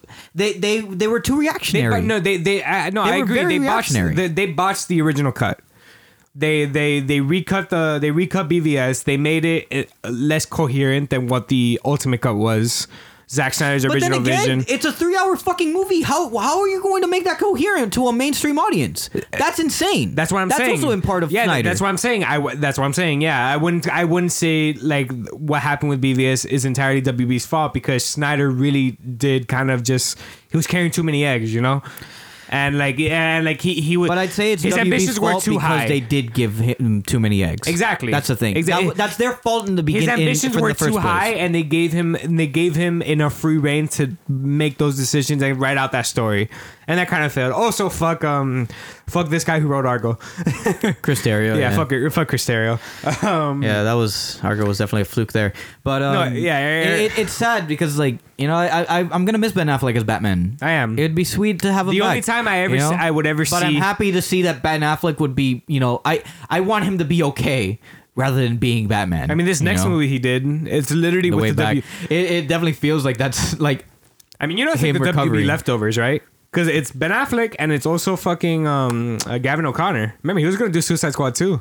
That's right. Yeah. It really is the WB leftovers making this movie, which is, hey, they're making a more personal movie, and I'm sure Ben Affleck wants to make this, which is fucking as an artist, you should be able to make whatever you want. You know? I hope for Ben Affleck that movie is good. Yeah. That movie is successful. He's set to direct another movie soon. Huh? He's set to direct another movie soon. Yeah, I hope that gets speed tracked. Yeah, if this movie works, you know. I think Ben Affleck, you know, he was my Batman for a while, but hey, I'm happy with where we are with like Robert Pattinson, and I'm happy Ben Affleck isn't doing something that's gonna kill him. He's a very talented person, but at the end of the day, you know, he's a person just like Matt Reeves fired Ben Affleck. That's really dumb. Matt Reeves Judas. Matt Reeves is ruining WB. Fuck WB. It's fucking dumb. Hey guys. I'm Ben Affleck. I don't want to do this. It almost killed me. Ben Affleck! We want Batfleck! Batfleck, guys. I literally almost died. Ben Affleck, we want you. Like, no. Fucking idiots. It's fucking idiots. When you're on the internet for a long time, you make a podcast. Oh! Like us. Oh, that hurt. There's a Friends reunion. Or you're just an coming idiot. to HBO Max. Yeah, it's finally official now. They were able to pay up the cast as much money as they wanted, and now they're doing a reunion, an off-script reunion special on Friends. I'll be honest. Launching on HBO Max in May. Want to be honest? I don't think Friends is good. Yeah, no, I don't. I've never given a shit about it. Yeah, I've talked about this many times before. I think Friends is one of the most overrated. The only reason shows. why I have this there is because cool, HBO Max is definitely going to get some clout when it launches later this year. And HBO Max has I think HBO Max has like the biggest chance of like being very competitive with Netflix. Oh yeah, definitely. Like even more so than like Disney Plus. Yeah, because it's a broader audience that you're attracting there. You know, same with whatever Viacom CBS might be doing. You know? With like Netflix. When's that supposed to happen, by the way? I don't know. I don't know. A friend of mine asked me, but like That's just something that's definitely in the early cards right now. They haven't put in any specific. There's not even I don't think there's an actual name yet. you know what's fucking ridiculous? For it. That we can't watch Avatar on any streaming service. The Last Airbender. Yeah, but you could buy the Blu-ray set. Yeah, you can buy the For Blu-ray like $20. You know you can, but like it's 20 right now. It was low. It was low. It was bundled with Korra for like $30 on Amazon like a while ago. I know my friend Santi isn't listening, but Santi, Avatar: The Last I will. Airbender is a good show. no, he loves Avatar, and he told me to And I watch heard Korra. Korra is even better. He which told me is to like, watch wow. Korra. He told me to watch Korra before Avatar, then rewatch Avatar. But That's I don't know. fucking crazy. I don't know. I'm gonna Santi, fuck you. Korra is after Avatar. Yeah, I don't know why he told me to watch Korra first. I don't know. Yeah, you can't watch Avatar on any streaming service. Oh, you could like rent it. Sorry, I burped. You can rent it, yeah, but it's not on Netflix. It's not on it's not on Quibi. I'm very worried about that Quibi bullshit, by the way. I don't like it. Let's not talk about Quibi. I don't like No, it. trust me. Let's Why? not talk about Quibi. Trust me. Anyway. All right. Yeah. We'll talk about that later. Off air. It's $32 right now. See? Yeah, no, but it was like 20 something. Yeah. Yeah, and that was bundled with Korra. And look, how much is Korra right now? $20 on Blu-ray. Oh no, 32. But 16 used and new from $19.74 plus shipping and handling. Let me see limited edition one. I haven't seen the limited edition. We're on Amazon right now. I assume it's a steelbook. Oh, that's cool. Yeah, it's a steelbook. Oh, that's sick. Earth. Oh, Wind. that's I've seen this sick. one before. Yeah, Earth. Wind, Oh no, it's fire, it's water. supposed to be 3 different steelbooks. Yeah. Oh, that's fucking sick. Wait, but that show was 5 seasons, wasn't it? It was 3. Was it 3? It was Earth, Wind, and Fire. No, but it's based on books. Huh? They divide it into books. Book 1, Book 2, Book 3. I thought it was a book 4 and 5. No. It was literally just with the elements. We got to keep going because I gotta go help out in the house. But yeah, Friends. Yeah, cool. I don't care. GDC 2020 is being delayed due to coronavirus. Yes. So this was actually one of the weirder stories coming out from the last couple of days where you would just sleep. It started off with Sony dropping out. And you're like, okay, that makes sense. And they cited the coronavirus as the reason why they're dropping out. They were going to bring out.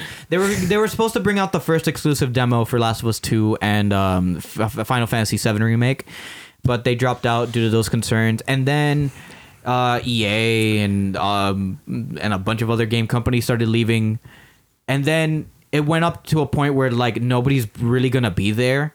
So GDC. Like the people behind GDC just said, fuck it, we're just gonna cancel it for right now. We're postponing it and we're gonna try to do it later on in the summer. Because this is definitely it's better to be safe than sorry at this point. There was also what film production stalled because of the coronavirus. They were Mission gonna Impossible 7. Yeah.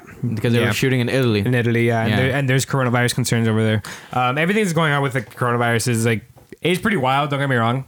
I think it's I know I was joking around gotten before. more serious and more like evident now. I know And I I'm was not joking- saying look, this look. obviously because these game companies are dropping out of this big event, but like you're seeing cases everywhere now. I'm not I know I was joking before, which was a joke by the way. Yes. The whole coronavirus thing, like it's very it does become concerning when you start seeing like whole fucking corporate companies literally like moving around years of planning but like for what's going on right now. Like Yeah. it is pretty concerning when you like know. Sony made sense, and then when you see Microsoft dropping out, and I think Nintendo did as well, I'm like, okay, there's something really going on here. Then, which is obviously it's not the best scenario. That's not the best example when you're thinking about how serious an outbreak could be, because there are actual there's cases already here in the U.S. I read one in that there's one in Ohio right now. They stopped and some in California. They stopped airline travels from China. Yes, or to China. I got a university email about that. There's no travel to Iran, China, some other places around there. Like the eastern side of the world. Even studying abroad semesters have been canceled at this moment due to these concerns. Yeah, it's really bad, And all we could really say is, stay safe out there. Yeah. Wash your fucking hands. Wear your masks. Wear your mask. Wash your fucking hands. Quarantine. Wash your fucking hands. Mazmat you don't suits. understand why. Why the fuck does nobody Okay, wash okay, their hey, hands? calm down. I'm We're in sorry. Miami, we're that's fine. Just that's We're a problem fine. I have. If we're in Florida, you know that GIF. Why does anybody touch Yeah. their crotch You know and then that not GIF? put some fucking Purell? You know that GIF of Bugs Bunny cutting off Florida? Yeah, It's gonna be us. that's bad. Us with the saw just. But hey, yeah, I mean, that is pretty wild though. Yeah, Of everything that's happening. Not only that, just like the film production's being stalled. It's very unfortunate, and hopefully we could find a solution to this soon. Even though I heard, I was listening to an NPR politics podcast where, I think one of their weekly roundups where they brought in an economics reporter that was talking about like how the coronavirus is affecting all this, and somebody made a mention that like a vaccine could probably be in the works, like for wide distribution. I know it sometime by next year. It affects And I'm like, that's fucking crazy. The people it affects the most are people with weaker immune systems. Yeah, and from what this is from an early report I was reading from the New York Times that it's also people who are older, like past like 40 or 50. Yeah, kids and elderly people. Yeah. Well, I've heard there were some cases with children and like young adults, like people our age, that have been getting better. That have been infected, but they haven't died. Medicine's a beautiful thing, guys. God, let's hope for something good soon. It's really bad. New Samurai Jack game. Yeah, I don't know how to transition into that. I mean, there's a new Samurai Jack game coming out this year, Battle Through Time. Looks okay. Looks pretty cool. Yeah, looks fun. Yeah. Adult Swim Games. Then I kind of wish it was 2D though. I get that, but I kind of like the whole DMC like Platinum Games clone aesthetic that they're going with, where it's just a slash through. I just hope it's not like that. Remember that TMNT beat 'em up game that came out and nobody played? Yeah. I don't think it's gonna be like that. I hope not. Adult Swim Games have been pretty good with their stuff. Did you ever play Rainbow Unicorn Attack? Not that one. That's a good one. My Little Bastard. The Doctor game. The Doctor Surgeon game. Yeah, that was pretty fun. I was obsessed with that back when I had like an iPod Touch when I was a kid. I liked My Little Bastard a lot. I always saw the commercials for that, but I never. Yeah, it's like My Little Bastard, and then you like throw like it's like a little slime, and you like punch it or some shit. There's a trailer. You can Yeah. watch it. You're gonna. It's coming out on all systems, I believe. Yes. Yeah. PS4, Xbox, Switch. If I do get it, it'll probably be on Switch. Yeah. Steam. If you want to watch the trailer, go ahead. It shows you a good amount of the gameplay. It's not like those bullshit CG trailers where it shows you nothing. Yeah, thank God. It looks like one of those those Musou games where it's just like a horde of enemies and you just like slash your way through them. Yeah. Looks cool. If you're a fan, we haven't of had a Samurai Jack game in a while too. When was the last one we had? I don't think like 2000. I don't think I haven't played a Samurai Jack game. Neither have I. But there was one that came out like years and years ago. There's the free PS Plus games for this coming month in March. Yes, sir. And it's Shadow of the Colossus, the remake from Blue Point Games, which is a very good game and a very good remake, and Sonic Forces. Yeah. So, yay. I heard that one's not great. Today's the last day. If you want to get Sims 4 and BioShock the collection, which I probably will. Was that for this month? Yeah. Fuck, really? I'm gonna log in after we finish recording. I'm gonna log in back into PSN just so I can download BioShock, and I'm gonna download Sims 4 too. Just okay. because. I was gonna say, are you a Sims guy? Huh? Are you a Sims guy? My brother's really into Sims. I used to like Sims a lot. Back when I was smaller, I used to really enjoy Sims. My girlfriend loves Sims. You can put Baby Yoda in Sims. Yeah, I saw that. I'm like, okay, cool. What is he? A lamp? It's just, I don't know. It's just Baby Yoda. Does it move around? Baby is it alive? Yoda, baby Yoda. Oh, baby God. Yoda. Baby Yoda. Well, yeah, PSN games. This is probably the biggest comic book news from the last couple of weeks. But Dan Didio, the chief creative officer of DC Comics, one of the publishers of DC Comics, Huge DC Comics name. They're DC just Comics. huge name in the comic industry in general. Well, I mean, he's been in DC from like a long fucking time. Yeah. He would write stories. He would write Metal Men. He would write Legion stories. And then he got promoted to co-publisher with... He was an editor for a while, I believe, and then he got promoted to co-publisher. Imagine working in the comics with industry. Jim Lee by the time the New 52 came out. I read like... I could imagine, like, obviously I'm not in the film industry. I'm not in, like, like I'm not working for a production company or anything, but like... Wink, wink. Wink, wink. Yeah. But like... just knock on wood. Yeah, knock on wood. I can't imagine what it's like working in the comics industry. Being like an executive. in like a DC in like DC publishing or like Marvel publishing? It's funny because Is it just as cutthroat? Well, okay, you have the responses to the news on Twitter going from like all the writers like Scott Snyder, Joshua Williamson. Everyone fucking hates Tom King for some reason. No, A lot of people hate Tom King, dude. I don't know why. Tom King's pretty good. He's a great writer. Because specifically, I have a friend of mine who just went off on just Batman comics in general. How like Batman comics, it's literally there's like 6,000 different family members. It's all just like DC schlock and like fun. It's always been Batman. It's not Scott Snyder. No, Scott Snyder brought everybody in the Bat family back in. And he brought in more people. But Scott Snyder Batman brought it back to like it's like gothic and dark roots where like. Well, again, I haven't read fully the Tom King comics. Shit, it's dark as fuck. Oh no, I heard it's not. It is. I heard it's pretty like tame compared to like the entire I heard it's pretty tame. Hey, wait. fucker. No, I'm playing devil's advocate. Let me just say my point because I've read it. Let me finish first. What do you mean? Hang I on. started this stuff. Stop cutting me off. Go. Goddamn. Go. That I've heard that Tom King's run of Batman isn't as dark or it's not as consistent with what we got with like Scott Snyder's Batman, for example, because we got a very dark, very gritty, and very gothic Batman. Again, I'm playing devil's advocate. I know. I don't know and I'm this. saying I disagree because that's bullshit. The whole central arc of Bruce during Tom King's run of like, 85 issues when he was on Batman is can Bruce Wayne be both happy and be Batman? It's focusing on like his relationship with Catwoman. It's focusing on his relationship with Alfred in a psychological level, which is definitely a little bit different from it's taken. That's kind of like a page taken from, at least from Alfred's perspective, from the Alfred thing, taken from Snyder's run, but it's basically he basically turned it into like a comic book drama about a guy who wants to be happy. A lot of people don't like Tom King, bro. Well, they're fucking dumb. They're dumb.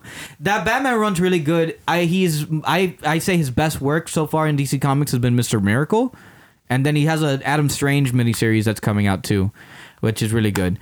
It looks really good. I just find it interesting the point where DC is, where like Scott Snyder's like run was so like unanimously loved compared to like what we're having now. It's always hard to be the guy following it up, but the thing is, and this is my opinion, obviously, you don't have to agree with me, and I don't give a shit, but like the person following it like happened to be Tom King, and he did a really, really good job following Batman after Scott Snyder ended his run. I really liked his run. It's very emotional, and it's very cutthroat in the way they deal with how Bruce struggles with being both a superhero and, you know, wants to be a person, like wants to have actual emotions, wants to have an actual life, wants to marry Selena and actually be happy for once in his life. It gets dark. Maybe not dark as in like Death of the Family, fucked up like hellbilly shit. It's my Batman, but it gets dark. It's really thoughtful. I really like his run. If I do end up reading, if I do end up reading Tom King, I'm probably just gonna read the paperbacks. Yeah, I'd recommend you do. Yeah, and he makes probably my favorite interpretation of Bane I've seen in quite some time, where Bane is a crazy sadist. He's fucking nuts. Isn't that basically like Dark Knight Rises Bane, kind of? No, this Bane is very different from that Bane. That's more of like a warlord. That's almost more, yeah. Yeah, he's not a cuck either, like Dark Knight Rises. But okay, let's forget about Tom King for a second. Dan Didio, like, I saw all the support from all the writers on DC saying that he did so much good stuff for them, and he was a person that they're gonna miss a lot as in that role. But I've also heard from editors at DC saying that he was a very difficult person to work with. And your thing on Dan Didio can change depending on how like you feel about certain characters. If you really like Nightwing and Robin and the Teen Titans, you're not gonna like Dan Didio because he fucking hated them. He was one of the people who wanted Nightwing to die straight up in Infinite Crisis, but they got Connor to die instead. Why would you kill Nightwing? His argument makes kind of sense, where it's like these characters, the characters of Batman, Wonder Woman, Superman, they're timeless, right? Bruce Wayne, Kal-El, Diana, Prince.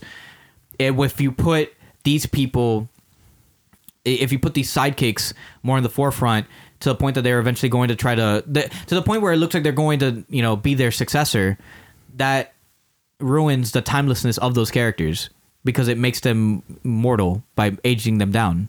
You know, obviously there's like good counter examples to that. Batman Beyond, all of that is a good counter example to Dark that. Knight Returns. Dark Knight Returns too. But you know, I kind of see it. I see both. Yeah, Kingdom Come. I see both sides of that argument. You know? I mean, but I don't think I don't really agree with that though, because I feel like you can get a timeless character like that and still explore them even with aging them up. I don't think that takes away from their timelessness. I feel like that just adds another layer to their character, you know. Which I agree with. Because some of the best Batman runs, for example, are when he's older. Yeah. And when he's just like doesn't give a fuck anymore, you know. I agree with that. Or But, Superman, like, for example, yeah. But I do get that, where it's like there's a possibility where you lose that timelessness of Kal-El because he's older and he has kids now. But then again, that's worked out pretty well for him. I don't know, man. It's pretty hypocritical. It's kind of like the argument's a little bit hypocritical, but I kind of see where it's coming from. I don't really agree with that, because you can't not make Superman timeless. You know, even if you age him up, you make him young, you make him do whatever, it's still Superman. At the end of the day, you know? Same. I agree with that too. Yeah. It's interesting because you have that duality with that, and you have people like there's 5G that's coming out, which is their big new event that they've been teasing for the last couple of months. DC, yeah, and that might probably be an entirely different thing altogether now that he's gone. There's been interesting stories about Dan Didio. He is one of the people who made New 52 the success that it is.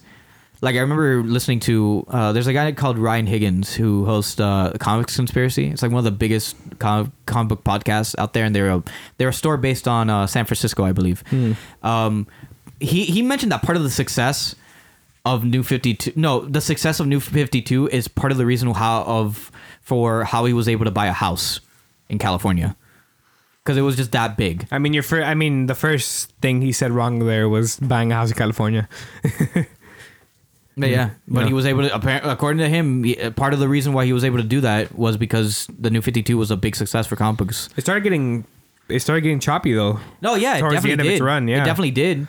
But when it launched, when you had Justice League, huge. when you had Batman, Superman, Action Comics, that New 52 that run got people of back DC. into comics again. Yeah. You know, yeah. New 52 not more was so than the fucking success of the Avengers movies or anything like that. New 52 was so big that fucking Marvel made Marvel Now.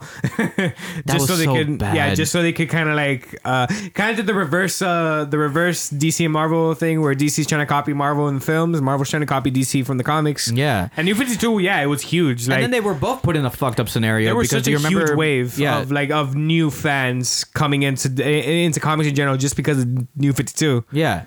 And then you get into like the later years of New 52 before Rebirth, and then you have all different Marvel, and that was bad. Yeah. That was a dark time to be a fucking comics fan, because a lot of those series were shit. But yeah. Dan Didio, you did good for a lot of it. You know? Like I personally don't like your opinion on fucking Teen Titans, but hey, whatever. You did good. And that's it for news. Let's go into our weeks. What you watch, buddy? So, I'm back on Better Call Saul. Season 5 just started. How is it? My God, I love that show. That is... You know that show where, like... How often do you watch seasonal shows? What do you mean? Like, when they come back, the moment they're back, you start watching them. And I'm not talking about, like, Netflix stuff. I'm talking about episodes that are back weekly. Do you do that a lot? I did that for Game of Thrones. I did that for Watchmen. I'm doing that for Barry. Right now, besides like those, there's not a show that I'm keeping up with. All right. Well, Better Call Saul is like that show to me. And you know how like, it's like when you see a friend after a long period of time. For the first time It's been, 2 years since last season? Yeah, because Vince Gilligan went off to direct El Camino. Yeah. And then I think he was shooting Better Call Saul, this season of Better Call Saul back to back. But obviously, he was making a movie at the time, so that took longer to, get the season out.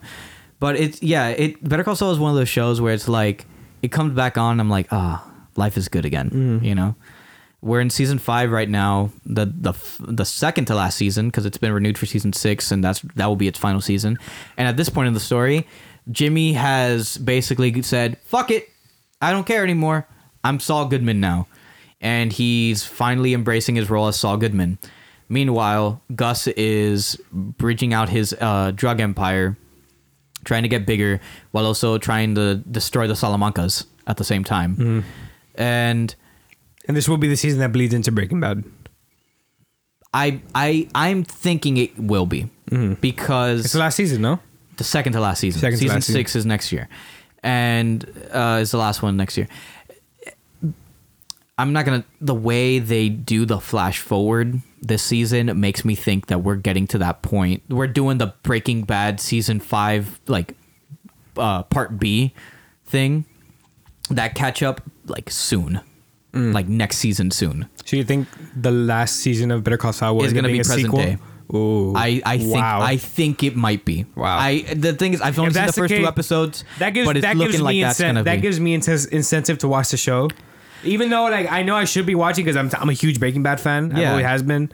I always And you're have gonna been. hate what I'm gonna say right now, but I know you prefer it over Breaking Bad. it's a better show than Breaking Bad. I mean, It it's your is. opinion. Look, and I've been thinking Breaking about. Bad was like- I've been wrestling with that thought for a while now because that's a very hot take to say. Yeah.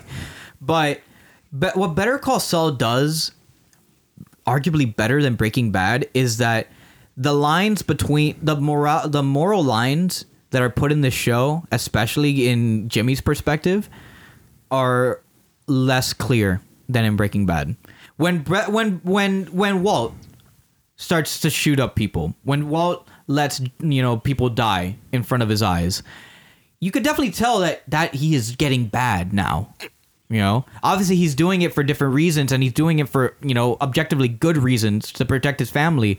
But the actions that he does, they're very direct compared to Jimmy, because what Jimmy is just trying to do is find an easy way out of legal problems. He's hustling his way to be a different kind of lawyer and to make his own name. And in doing so, he's making decisions that, from a lawyer's standpoint, from a regular lawyer's standpoint, from like, say, his brother, Chuck, or Rhea Seehorn's Kim, who's arguably one of the best characters in TV right now, they might have a problem with that because it's not right. It's not right to lie to a client. It's not right to say that you're getting this deal when in reality you're getting another deal, when they know that they're getting another deal. You know what I mean? It's not as clear, and it's more complex because of that. And I think that's why I really like Better Call Saul a lot more, because it's like, who's really the bad guy here? Is he really right to do this? I don't really know. It's so interesting and so complex, and and obviously Breaking Bad also has this too. But this show has some of the best performances and direction and writing that over any other fucking TV show out there right now. Vince Gilligan's the man. Vince Gilligan, I'm confident in saying, and I love El Camino more than you. Yeah. I think he is one of the best storytellers of like the last 10, 20 years. Because there's stuff here that like you really do feel for. These characters are just as flawed and just as imperfect as anyone else. But the beauty about it is Vince is able to make them into people that, are relatable and aren't disconnected in a sense. Oh, no. I really, really I like. wasn't showing you the really, time. really I was like just that. showing you my background. Oh yeah. Oh Nico. Yeah. Surfing with the shotgun. Yeah. God. The CEO of Florida, actually. Yeah. But in that, it's also very funny. The first episode of season 5 is just Jimmy. He makes a circus tent in order to do a big promotion as his first outing as Saul Goodman. And he does it in this really shitty, scrummy part of town where all these sketchy ass people and criminals go up to him, and it's like a circus. They're literally going inside of a circus tent as he's giving them phones and his number and contact information and making deals with them. And they're all like fucking like gang members and yeah. There was a really funny bit that bleeds into the opening of the second episode where it's like, oh my god, I'm sorry, all you people that couldn't come into the tent in time because we have to close now. But hey, whatever shit you do, 50% off on my fee. And then it cuts to the opening of the next episode where it's these two crackheads where they get his card and they're like, 50% off. And then they rob a car, they rob like a bank and a gas station, and they beat up they beat up like a fence and shit, and they're smoking crack all over the place, and it's just a montage of them just tweaking out and going crazy. Just chilling. It's so funny. It's a vibe check. But the whole time they're just screaming 50% off, and they wake up. They had such a crazy trip that they wake up like 3 days later. That was a binger. And they crash into a mailbox. They're like, "Yo, what happened?" "I don't know, bro, but 50% off." And they just go out and drive to do more crazy shit. And while this is going on, you have Mike slowly becoming the character that you see at the beginning of the show when he shows up in Breaking Bad, where I'm not going to spoil what happens, but he does a really big thing that changes him as a character last season, and he's just coming into grips with that. Mm-hmm. And that just kind of changes how he is with his family, specifically his granddaughter and his daughter-in-law. Which, man, that everything with Mike on that show is so good. Yeah. It's so heartbreaking. His like one-off episode. His one-off like episode in season one. Season one or season the one two, where yeah. he goes back to find his son's killer. Yeah, that is one of the best episodes as a whole show. That's great. It's so fucking heartbreaking. So Jonathan Banks is just as great as always. It's like that. It was what I was looking for when I was watching Better Call Saul again. Yeah. The thing is, Better Call Saul, it is a show that ages like wine in a sense. It gets way better as it goes on. But like it's fucking fantastic. Like Breaking Bad, yeah. And I love everything about it. Even the Gus stuff, even though it doesn't feel as it's not really connecting to anything that Saul's doing right now. I think the only connecting point is that Nacho is a part of both worlds. Okay. You know, and Nacho's really good in this season too. But I like where that's going too. I like everything about Gus and his war with the Salamancas. Yeah. And trying to reign power over them as the kingpin of, you know, Albuquerque, New Mexico. And then that obviously bleeds into Breaking Bad. Yeah. Yeah.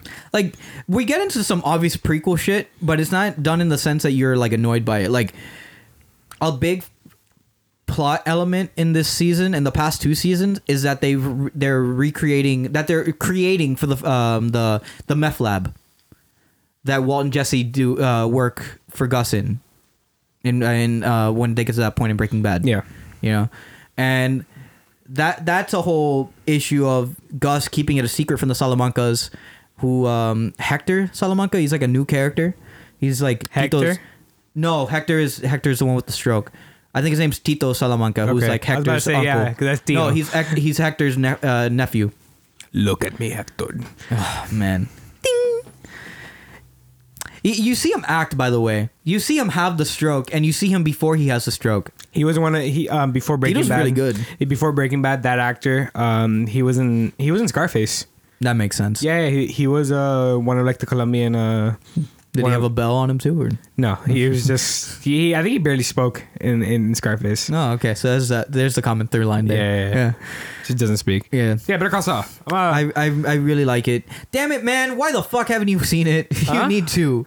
Cause I guess I don't know. I guess you love this show more than you love this franchise more than me. Yeah, like I love Breaking Bad. Like love Breaking Bad. I don't think it's a secret, but like I don't know. It's a different beast altogether, but it's something that I think you'll find to be equally satisfying. It will be something I'm going to watch and finish. That I can promise you. And when that will happen, who knows? But it's gonna happen. Should do it now. Yeah. Kim Wexler, fucking A1. She's the best, man. Have an A1 day. Yeah. The Invisible Man. I also saw the Invisible Man remake, which I will be watching. I'll probably talk about it next week. It won't be like a thing, but I'm just gonna give my opinions on it. So yeah, spoiler free as possible. Yeah. There's not even even from the trailer, there's not even that much to spoil. Okay. Yeah, there's a lot of shit that they kept in that movie from the marketing. Great, really, really good. Okay. If you've seen Lee Winnell's previous film, Upgrade, which is really, really fun. It's not like Upgrade. He's doing Escape from New York. I'm excited for that. That's going to be a lot of fun. That's crazy. Especially there's not a lot of action in this remake, but there's a really good sequence with a bunch of cops in a hallway. Fucked up. It's pretty good. It's about it stars Elizabeth Moss. She plays a woman named Cecilia who's getting away from her boyfriend Adrian, who is this abusive, crazy son of a bitch scientist who also found a way to become invisible. He faked his death, and now he's invisible, and he's stalking and abusing the shit out of Elizabeth Moss, and she's trying to find a way to expose him and get him out of her life. Yeah. Elizabeth Moss is great as always. This is very much her movie. Here's a fun fact. Even though the supporting roles in this are pretty good. Here's a fun fact that has nothing to do with anything, but she's a Scientologist. All right. Well, that's all you could say. Just all right. She's doing good in here. Yeah. I really like her. I really like her role in this. She's playing paranoid and terrified and abused lady very well, and it's very scary. Like that. Not even like the abuse shit that you see in this movie. Before the Invisible Man stuff actually starts, is fucking horrifying to watch. Heartbreaking. Yeah. And it's tense because this movie doesn't have a lot of score. It's very silent too, and for a lot of it. And which the movie, it fits the theme of like emptiness. Yeah, no, it fits the theme of emptiness and tension. Yeah, because the movie is just never stopping with tension. You just never know. And there are some cuts in this movie where you're just like, wait, that's different. Wait, and then shit just pops off like nothing. So like, not only are you building tension, but then like the tension just comes out of a random time. So how does this fit into Dark Universe? It doesn't, and I'm glad. It's very different. The way they incorporate this, I'm not gonna. This is a spoiler, but the way they incorporate the Invisible Man stuff into this grounded reality story it's cheesy, but like I like how they took it because it's not like in the original, and it's not like in the novel. But it's super tense. It's scary as shit. It's not perfect. There's some points in it where I'm thinking, there's some logical things where I'm like, you should, what happened here? What happened here? That some of them gets resolved by the end of the movie and you understand what's going on. And the ending, I do like. It's very ambiguous.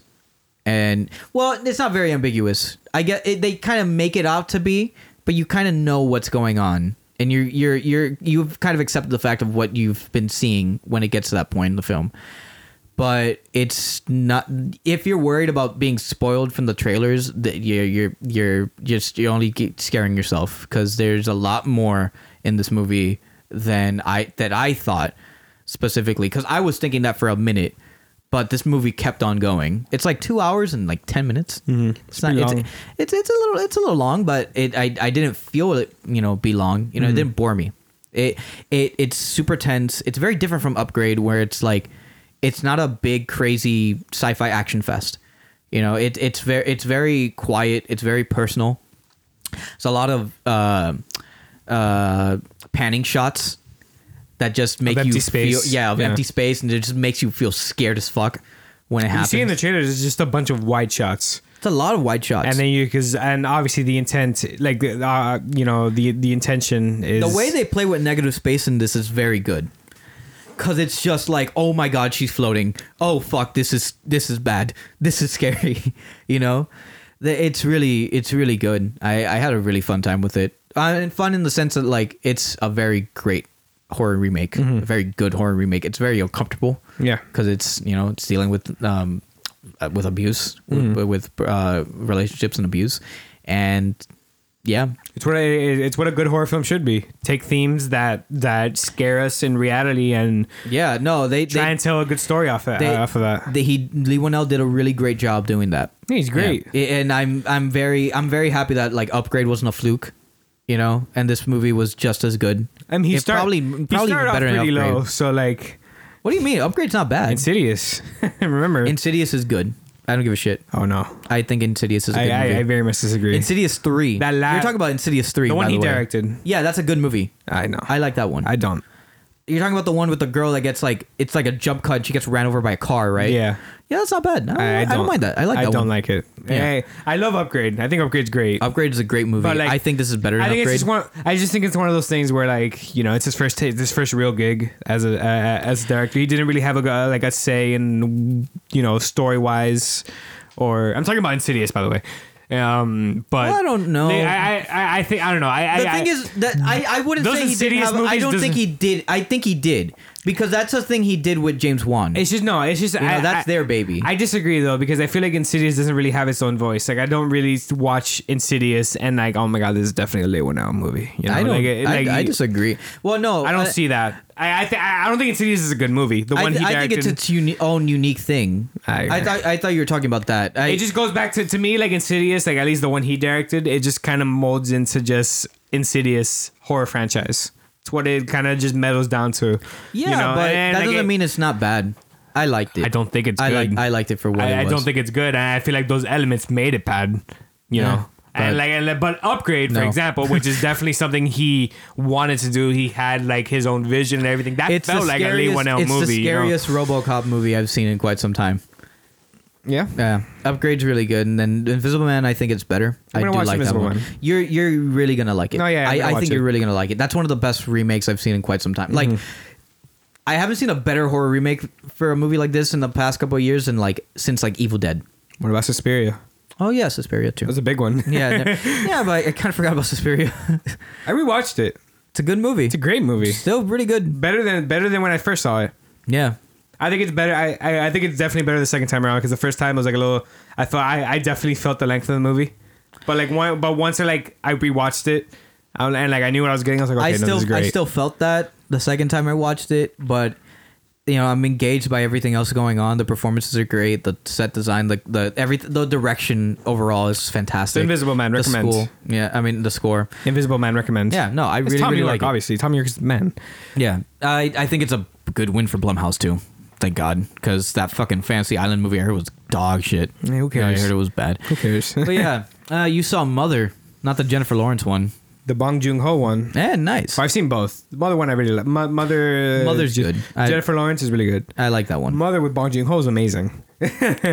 So what's this movie about? It's basically about this mother. I'm not familiar with their names. I'll search them up right now.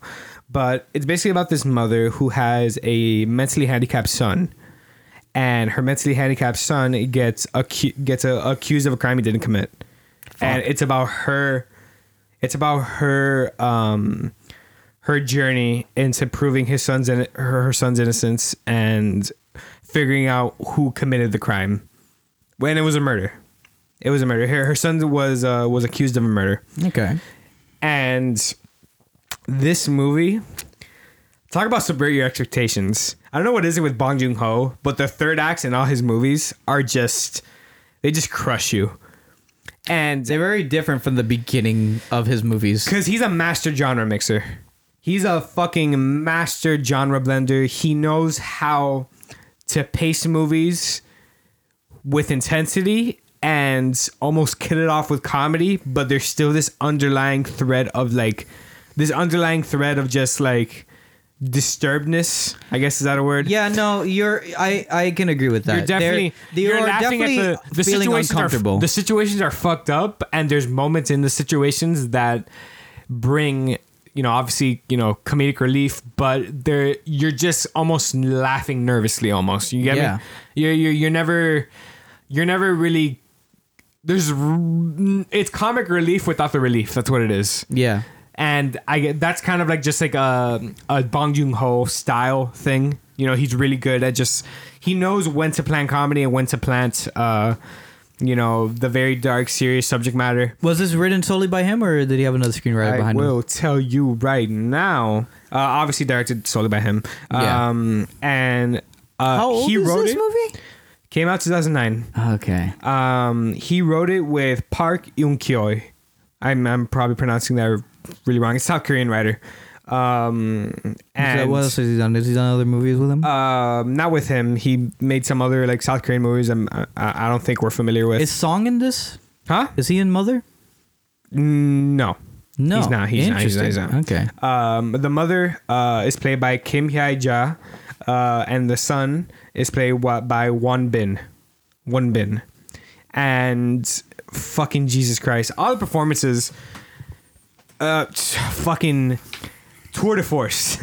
They're fucking just like, they're a train of just amazing, just, you can't tell the difference between when they're acting and when they're actually, just being people. You know, like it's like the line is so blurred, and it really just puts you into just the situation they're in.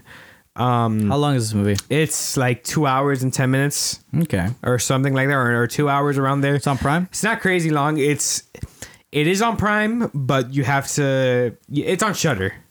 Oh, okay. So you could do a 7-day free trial. You can do a 7-day free trial if you want to watch it. Or you could obviously you can connect your Shudder account to your Prime and you can watch it off the Prime app. Yeah, and you could also do that for 7 days free too. You could also do that for 7 days free. Yeah, so you can do the free trial or you can actually have Shudder. Yeah, whichever. So yeah, I saw it on Prime, and bro, every shot just planned meticulously. There are long takes where actors are just reacting to certain situations. And it's just going on for like 5 minutes straight, and they're just doing their thing, and you're just left there like, fuck, like this really is a person in this context, and it's almost like you're on a fly on the wall watching everything happen. Interesting. You know, so it's not a feel good like a oh Okja. no, not at all. It's not like an Okja. The way this, okay, the thing with Parasite, you leave Parasite like. You feel a little empty inside. You watching do feel Parasite. a little empty, but there's almost a sense of hope towards the end of it. For Parasite, I think so. I think know. The end of Parasite, it's a mix of hope and it's a mix of hope and just desperation, you know. But I feel it's the complete opposite with this, where like there's almost no hope. Like everything that happens in the movie happens, and then they're back to. Well, like in a cynical way? I don't even know if I would call it a cynical ending. You're just kind of... Has something ever just happened to you? And then you're just kind of like... You almost like doze off and you're just like, what the fuck just happened? Like when I'm taking a nap? Huh? Like when I'm taking a nap? No, like let's say you see a car crash, for example, okay. and then you're like, what the fuck just happened? You watched it and you really can't understand what just happened. Like your jaw just happened and you're trying to like just kind of like ponder on it and think about it, but your brain still isn't connecting the dots to what just happened. That's the end of this movie. Everything just happens, and once it happened, you're just kind of left there, just like I'm just sitting there watching the movie and I'm just like, what the fuck, like. It's dark, man. It gets dark. That sounds like Bong. Oh my god, that's gonna be fun. I'd say Bong Joon-ho is like a more accessible Park Chan-wook. I'd say that. Because like Bong is like, I don't know, man. There's some Park has been doing some pretty accessible stuff recently. Like what? Have you heard about Little Drummer Girl? I heard about that. That show's good. I heard about that. I heard that's really good. I'd say, I mean, I'm just kind of comparing. It's like what if a South Korean director made a Bond movie? Have you ever seen a? Well, yeah, you haven't seen a Bond TV show. In this case. Okay, you've seen Old Boy, obviously. Yeah. Have you seen the other? What you're gonna talk about now? No. Well, I mean, I could get into. Yeah, I'm gonna get into it. I'll get into Old Boy right now, but I'm gonna leave off Bong, like Mother, as it's a definite must watch. It's gonna fuck you up. I want to see Okja again. Okja's whatever. It's been a long time since I've seen Okja. I don't know. I kind of find it to be sweet. It is a sweet movie. It's like a South Korean Disney movie. And when that ends, with capitalism. No, yeah, when that ends, like the way that like Okja ends is kind of like uncomfortable. It's going back to what I'm saying. Yeah, it's like like it's a little like you're kind of just left there where like all these things happen and you just kind of have to move on, you know. And that's kind of the way Mother goes down, and it's great. It really is. It's super dark, very engaging. All the performances are amazing. Watch it. So Old Boy. And so Part 2 of the Vengeance trilogy. Yeah, Part 2 of the Vengeance trilogy. I also finished Lady Vengeance, but I'm gonna talk about Old Boy before I'll talk about Lady Vengeance next week. Yeah, next episode. Sense. But I decided to rewatch Old Boy because I mean, it's been a while since I've seen it. You know, based off the comic book, the manga. Well, the manga, yeah. By the way, very different. Yes, I know. They're very, very different. I know. Much like that hentai anime that we were talking about last episode. Those are two different things. I just, I rewatched Old Boy. It's been a while since I fully sit down and watch everything, and I just wanted to see, you know, what were the strengths and what were the weaknesses that I saw, You know, like, or if I remember any weaknesses or anything like well, that. before that, what is Old Boy? For people who don't know. Old Boy is, it's the second part of Park Chan-wook's Vengeance trilogy. It's basically about a man who gets imprisoned for 15 years, and he's on a vengeance quest to find out why he got imprisoned and who did it. It's a very that's as simple as I can make it. And all in all, it's a pretty simple story. It is. It's surface level. It very is much surface level. Yes, it's very much a simple story. It's about a man trying to find vengeance for the guy who imprisoned him. Yes. Well, against the guy who imprisoned him. And it obviously just delves way deeper into way more deeper into like kind of the psychological strain it had on Oh Dae-soo, which is the main character of Old Boy, and kind of also tests his relationships with other people in the film. A lot of ways. Yeah, and it's a perfect movie. It's so good. No, it is genuinely. I think it's a perfect movie. Everything about it, the cinematography, the editing, the music, the soundtrack. You have to rewatch Old Boy because that soundtrack it's a fucking banger. I dude. always think about the track that plays during the hammer scene. And I'm like, wow, this is like some old Western Ennio Morricone kind of like feel. From the get-go, people when are it dying starts, from a fucking hammer. From the get-go, when it starts, it just throws you right into the situation, and it's starting off with just this fucking crazy, just bombastic, like high-speed chase almost soundtrack. Is very like mid 2000s, and the story just throws you in there, and there's enough subtlety and enough patience with the movie that it presents everything. It presents everything not all at once. You get things slowly throughout the story that kind of throw your thought process. Like it makes your thought process go left instead of right. For example, there's a person that main character meets, and it's all very coincidental, and the way things unravel.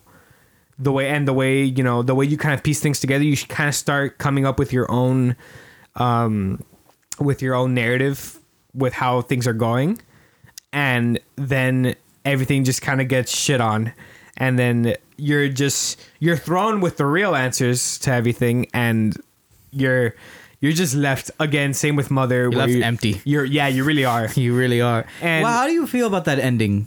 Revisiting it after all this time. I'm obviously not gonna spoil it, but as dour and as empty as the ending is, it's the closest thing to a happy ending we can get with this character. It's the closest thing to a happy ending we can get. It's better than the remake. Huh? It's better than the fucking remake. The remake, I've rewatched the remake. I've seen it like twice. It's garbage. It's not a good movie, but I still like it. I still like a lot of elements of it, I guess. I think it's the shittiest cash grab, like both from from an international film being made into an American remake, and in Spike Lee's career. I could agree with specifically. I could agree with that. And it's just there's nothing special about it. There really is. There really is not. There really isn't. It's like cool. You made the hammer sequence a little bit more weird and crazy. The hammer sequence in the remake is way worse. It's so bad. Way worse than the one shot. And you made sequence. the ending fucking nonsensical and dumb. The ending is just hilarious. I hate the ending. The ending is hilarious. Much. Just the last 20 minutes of Spike Lee's Old Boy is fucking hilarious. It's such a bad film. It's just like here's everything that made the original work, and just not make it work. That's basically what the ending was to like the Spike Lee remake. That was a waste of a great cast too, because you could easily make a good remake. Josh Brolin was good in it. You could have made a great remake with that cast of characters. Josh Brolin was great in it, even though for some reason fucking Christopher Moltisanti, like Chrissy from Sopranos, he's in it. Oh yeah, that's right. Sharlto Copley is the villain. Sharlto Copley, yeah, he's the Sam Jackson is the landlord. He's just there. He's the prison owner. Going back to Park Chan-wook, it's the perfect mystery. It really is like, and I said the same thing with The Handmaiden, where it feels like just the perfect mystery when they're just thrown in the situation and things just start getting unraveled, and every web every like rope you untie, another rope gets knotted, and like it just keeps going. Yeah, and and the way everything's presented, all the themes are just so well fleshed out.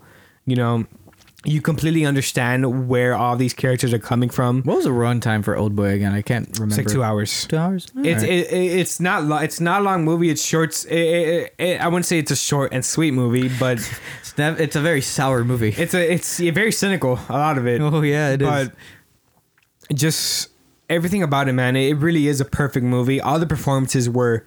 You get a fucking powerhouse performance from the actor that plays Odesu. Forgot his name. I know, and I've seen him before. He was in he's Lucy. he's in I Saw the Devil too. He's also in Lady Vengeance. Oh, that's interesting. He's in Sympathy and Lady Vengeance. Yeah. I gotta watch I Saw the Devil. Is it a spoiler to say if that's a sequel to Mr. Vengeance or no? It's not. It's not. Oh, none okay. of the Vengeance trilogy is connected. That's interesting. It's all just connected by theme. Okay. So which is a good thing. So you can watch any of this. You can watch any of these. Like what? It's a spoiler to say which theme. I assume, right? Huh? I assume it's a spoiler to say which themes. Shut up. Vengeance is the main theme, and it's all connected like that. So you can watch any of these movies out of order. It doesn't matter. Yeah. I'm always gonna recommend Oldboy. Oldboy by in itself is a Perfect pinnacle movie. film. Yeah. In South Korean history and in like international in film history in general. Yeah. It's one of the best films of the past decades. No. It's one of the best films ever made. Yeah. Period. Well, I mean, yeah. Yeah, but like- yeah, you know what I mean. Yeah, like it's perfect. It really is. Everything about the direction, the writing, the I really like the actor who plays the villain in that film too. oh, he's Can't remember his great. name. Oh my He is god, fantastic. he is fantastic. And I'm like, oh wow, I don't like Charlton Copley anymore. After seeing that. he's almost like he almost plays like a Riddler type of villain. Yeah. Where he's just way right. He's just That is exactly why I fucking hated that remake, because Charlton Copley just wants to be Riddler so bad. Yeah. In that fucking movie, and it's so obnoxious. I recommend Oldboy by far. I know I'm being very original. I'm trying. Yeah. I'm trying very hard not to spoil it because it's a very spoilable movie. Oh, especially if you hear anything about that ending. It's fine. It's fine. No, I'm just saying it's one of the craziest twist endings in modern film history too, because you never see that shit coming. It really is crazy. It's a great movie. Yeah, Recommended. I really like it. 100%. So we both saw Batman animated movies. Okay, let's rewind a bit. So I was thinking of this idea when you told me you that's funny. You texted me that you saw Year One, that you rewatched Year One, and I was thinking about for a while now. I was thinking about revisiting Under the Red Hood for a while, and I was listening to a Collider.com podcast where they were arguing about whether Batman: Mask of the Phantasm is the best Batman animated movie or not, and I'm thinking to myself, it's probably not, but this would be interesting to do. Year One I liked. I remember liking it from when I saw it, and I love Under the Red Hood.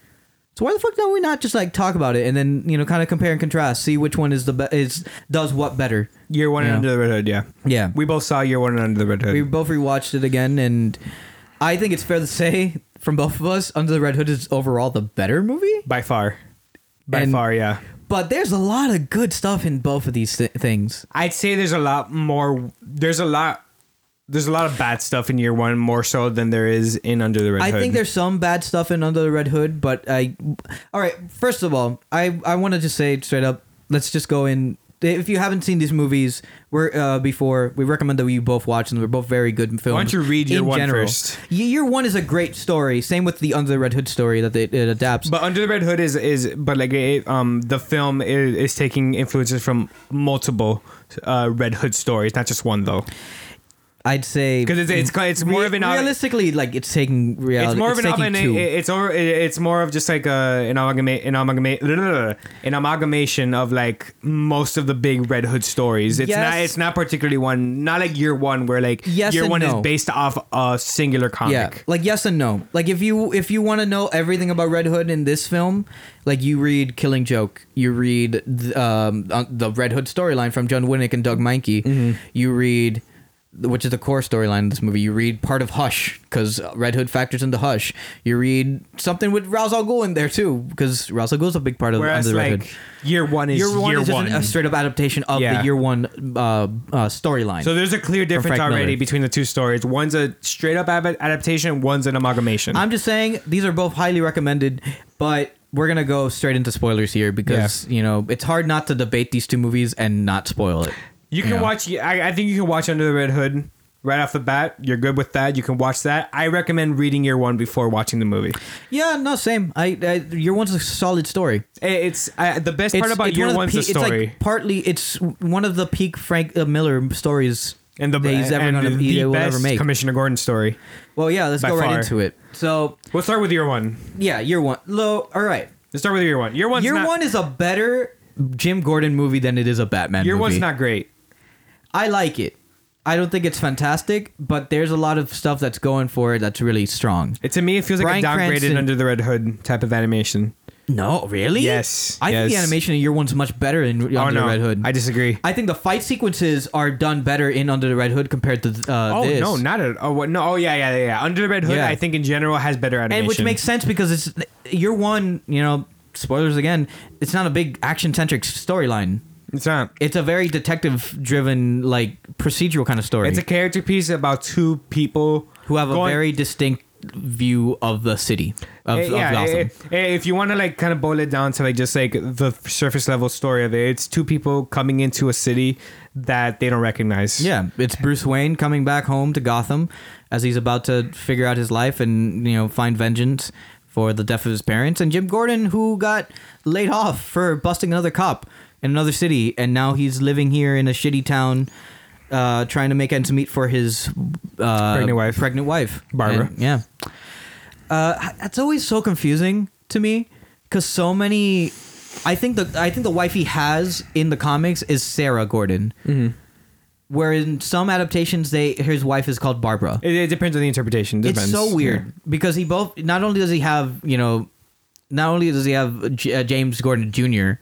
as his son, but you also have obviously Batgirl, Barbara Gordon in this too. But they go to the James Jr. route. I've always been confused as to which one comes first or which one is which. He had a son. He had a son. It was James. Yeah. But his wife was Sarah. Yeah.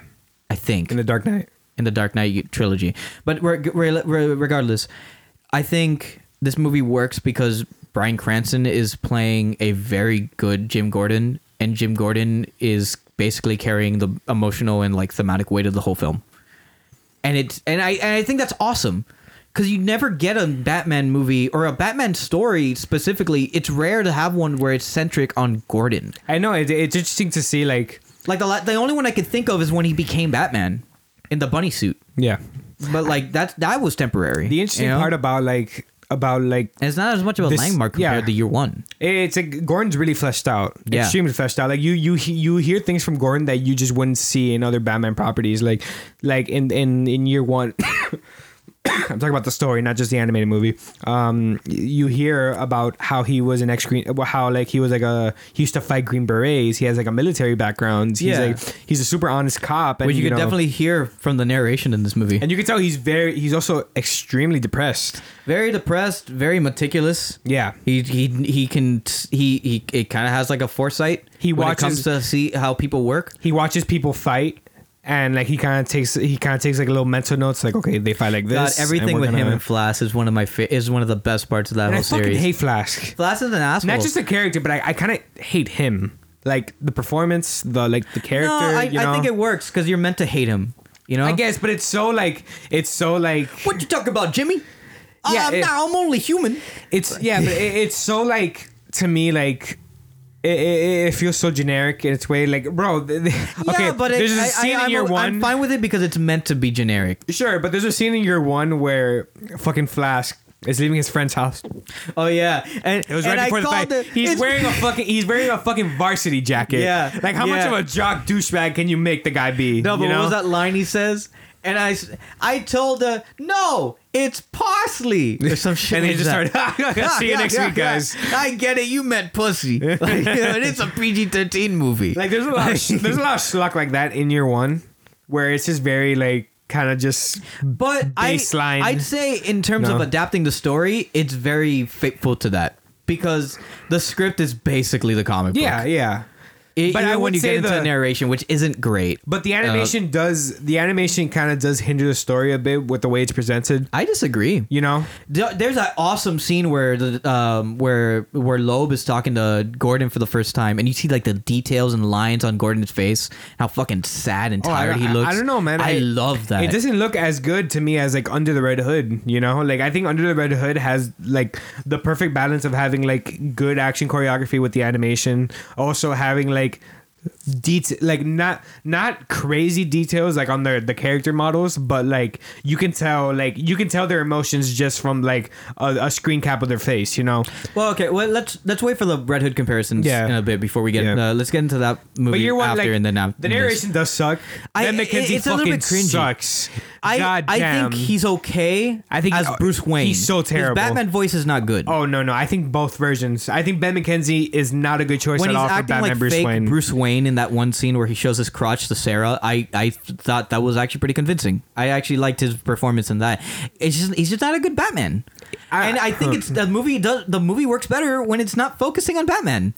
You know, and obviously it's Batman Year One. So I you just have don't to think Ben work McKenzie that. works in general. It's not a great performance, but I don't think it's horrible. I don't Definitely think, the best one there is Gordon. Yeah, and it's Bryan Cranston. Yeah, You know, even though it does feel like it's very typecast. not that. No. Like I feel like just like the voice direction in this film is very bland.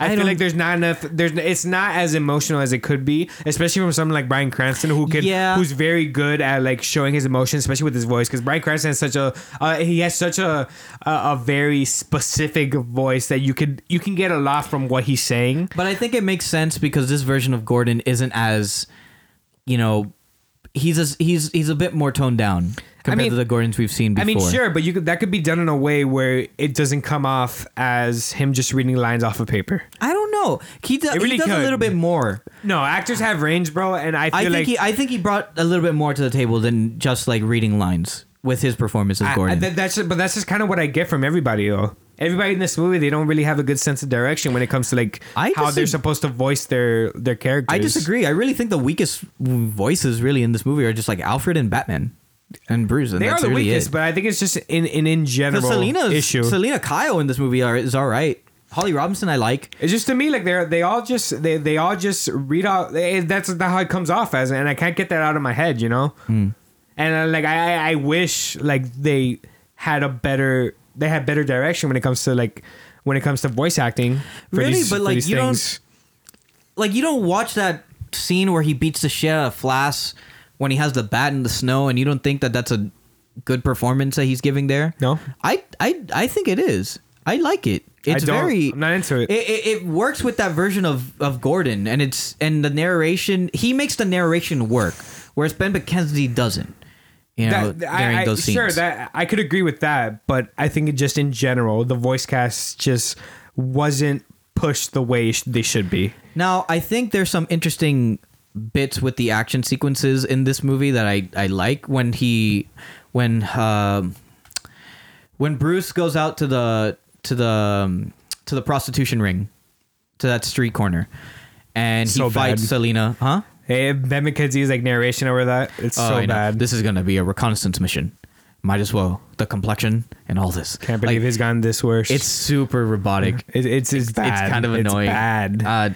But I like some of the choreography in that sequence with him fighting Selena for the first time. I'm particularly fond of it because of that one little thing they do when the camera is like following her fist as it's going into Bruce's face. Mm-hmm. I like that because you don't see that a lot, and I'm like, that's kind of cool. That's some dumb anime shit that I like. And I honestly, overall, I think the animation in this movie is better than compared to Red Hood. I read that. Yeah, no, I can't. It's keeping with that David Mazzucchelli style, but also it's got little details that make it more unique, you know. And I'll get into Red Hood in a second for why that kind of falters, but like I find that, a little bit stronger. Like the details aligning on characters, their ages, like they're displaying their ages. It's more prominent. It's cooler. It is more prominent in year one. I could agree with that, but like just the way it's kind of put together and the way it moves in Under the Red Hood, it feels more natural, and I feel like we're getting more by less. I'd say that more in the action sequences, more so in Red Hood.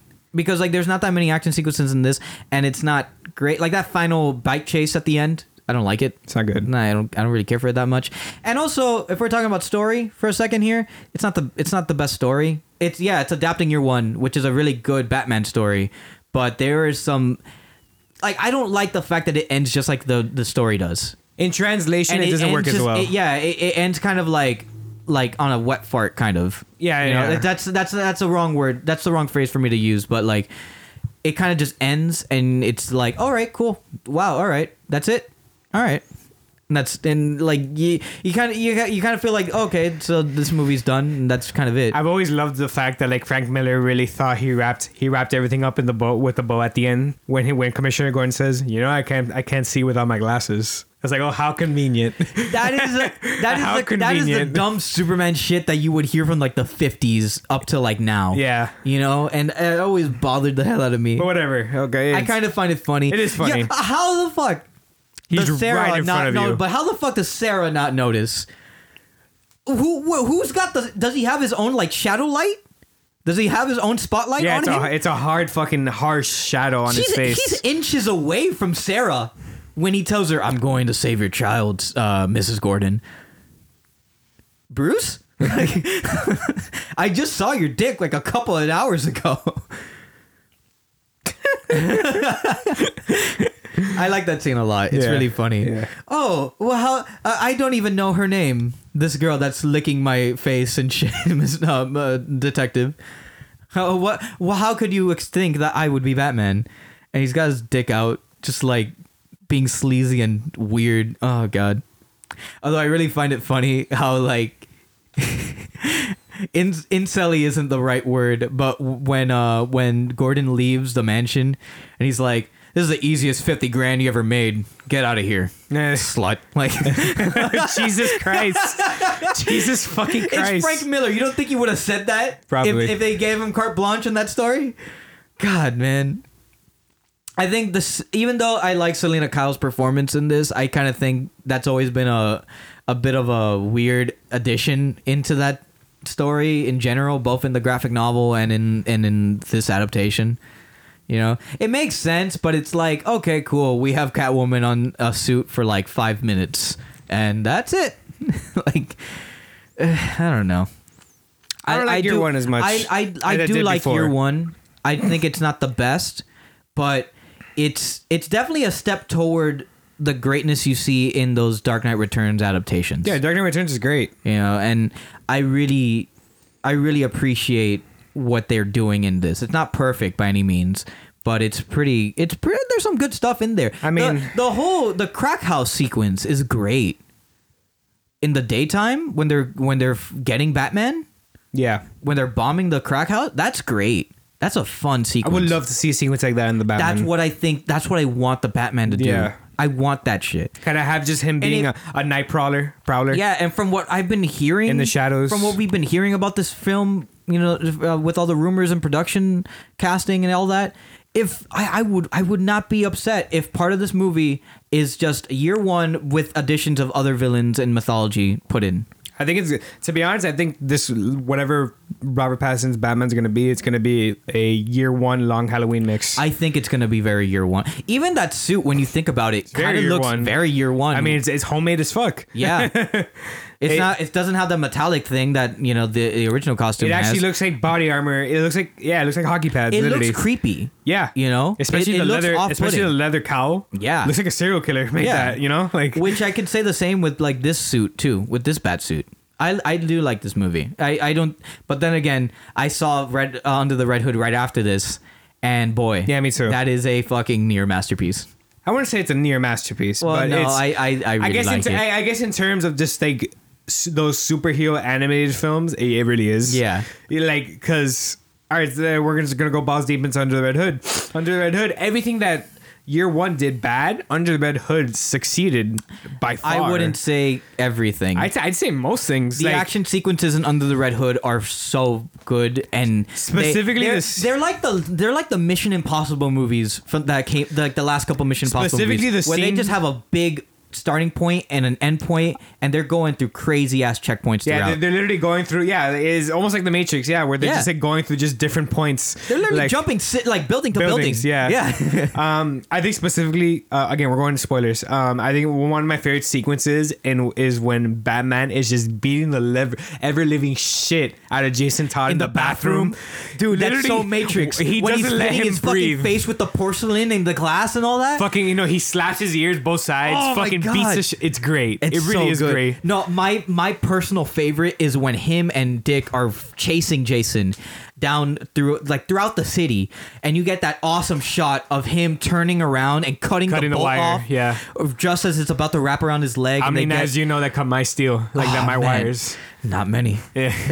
I love that. I I'd think say though, Neil Patrick Harris isn't that good of a Nightwing. I think he's okay. I like him as Nightwing, but Bruce Greenwood as Batman amazing, is awesome. amazing. He is he's definitely trying to keep his composure together. Now, like going into like just the voice acting, this is where the stark difference comes in, because fucking Bruce Greenwood as Batman is much better. Jensen Ackles. Jensen Ackles is one of the best voice acting, gives one of the best voice acting performances I've ever seen character for Red Hood. Yeah, no, just Red superhero Hood character in is general. you have that instant that sense of tension with how serious he sounds, but he also kind of puts it lightheartedly like a Robin would. Yeah. He has, and that, he makes that perfect mix between the two. That Robin personality, that very he's fucking crazy. That very hot-headed, almost like Naruto personality, where he just kind of wants and he gets puts done, off little chuckles and one-liners out there when he's interacting with Bruce, and he's like, "You haven't lost your touch, Bruce." You're talking to the guy with the AK-47. Yeah, no, and that's awesome. But you could definitely see he's crazy with it, and then he has that emotional through line. That's what I was gonna say. The duality of him, like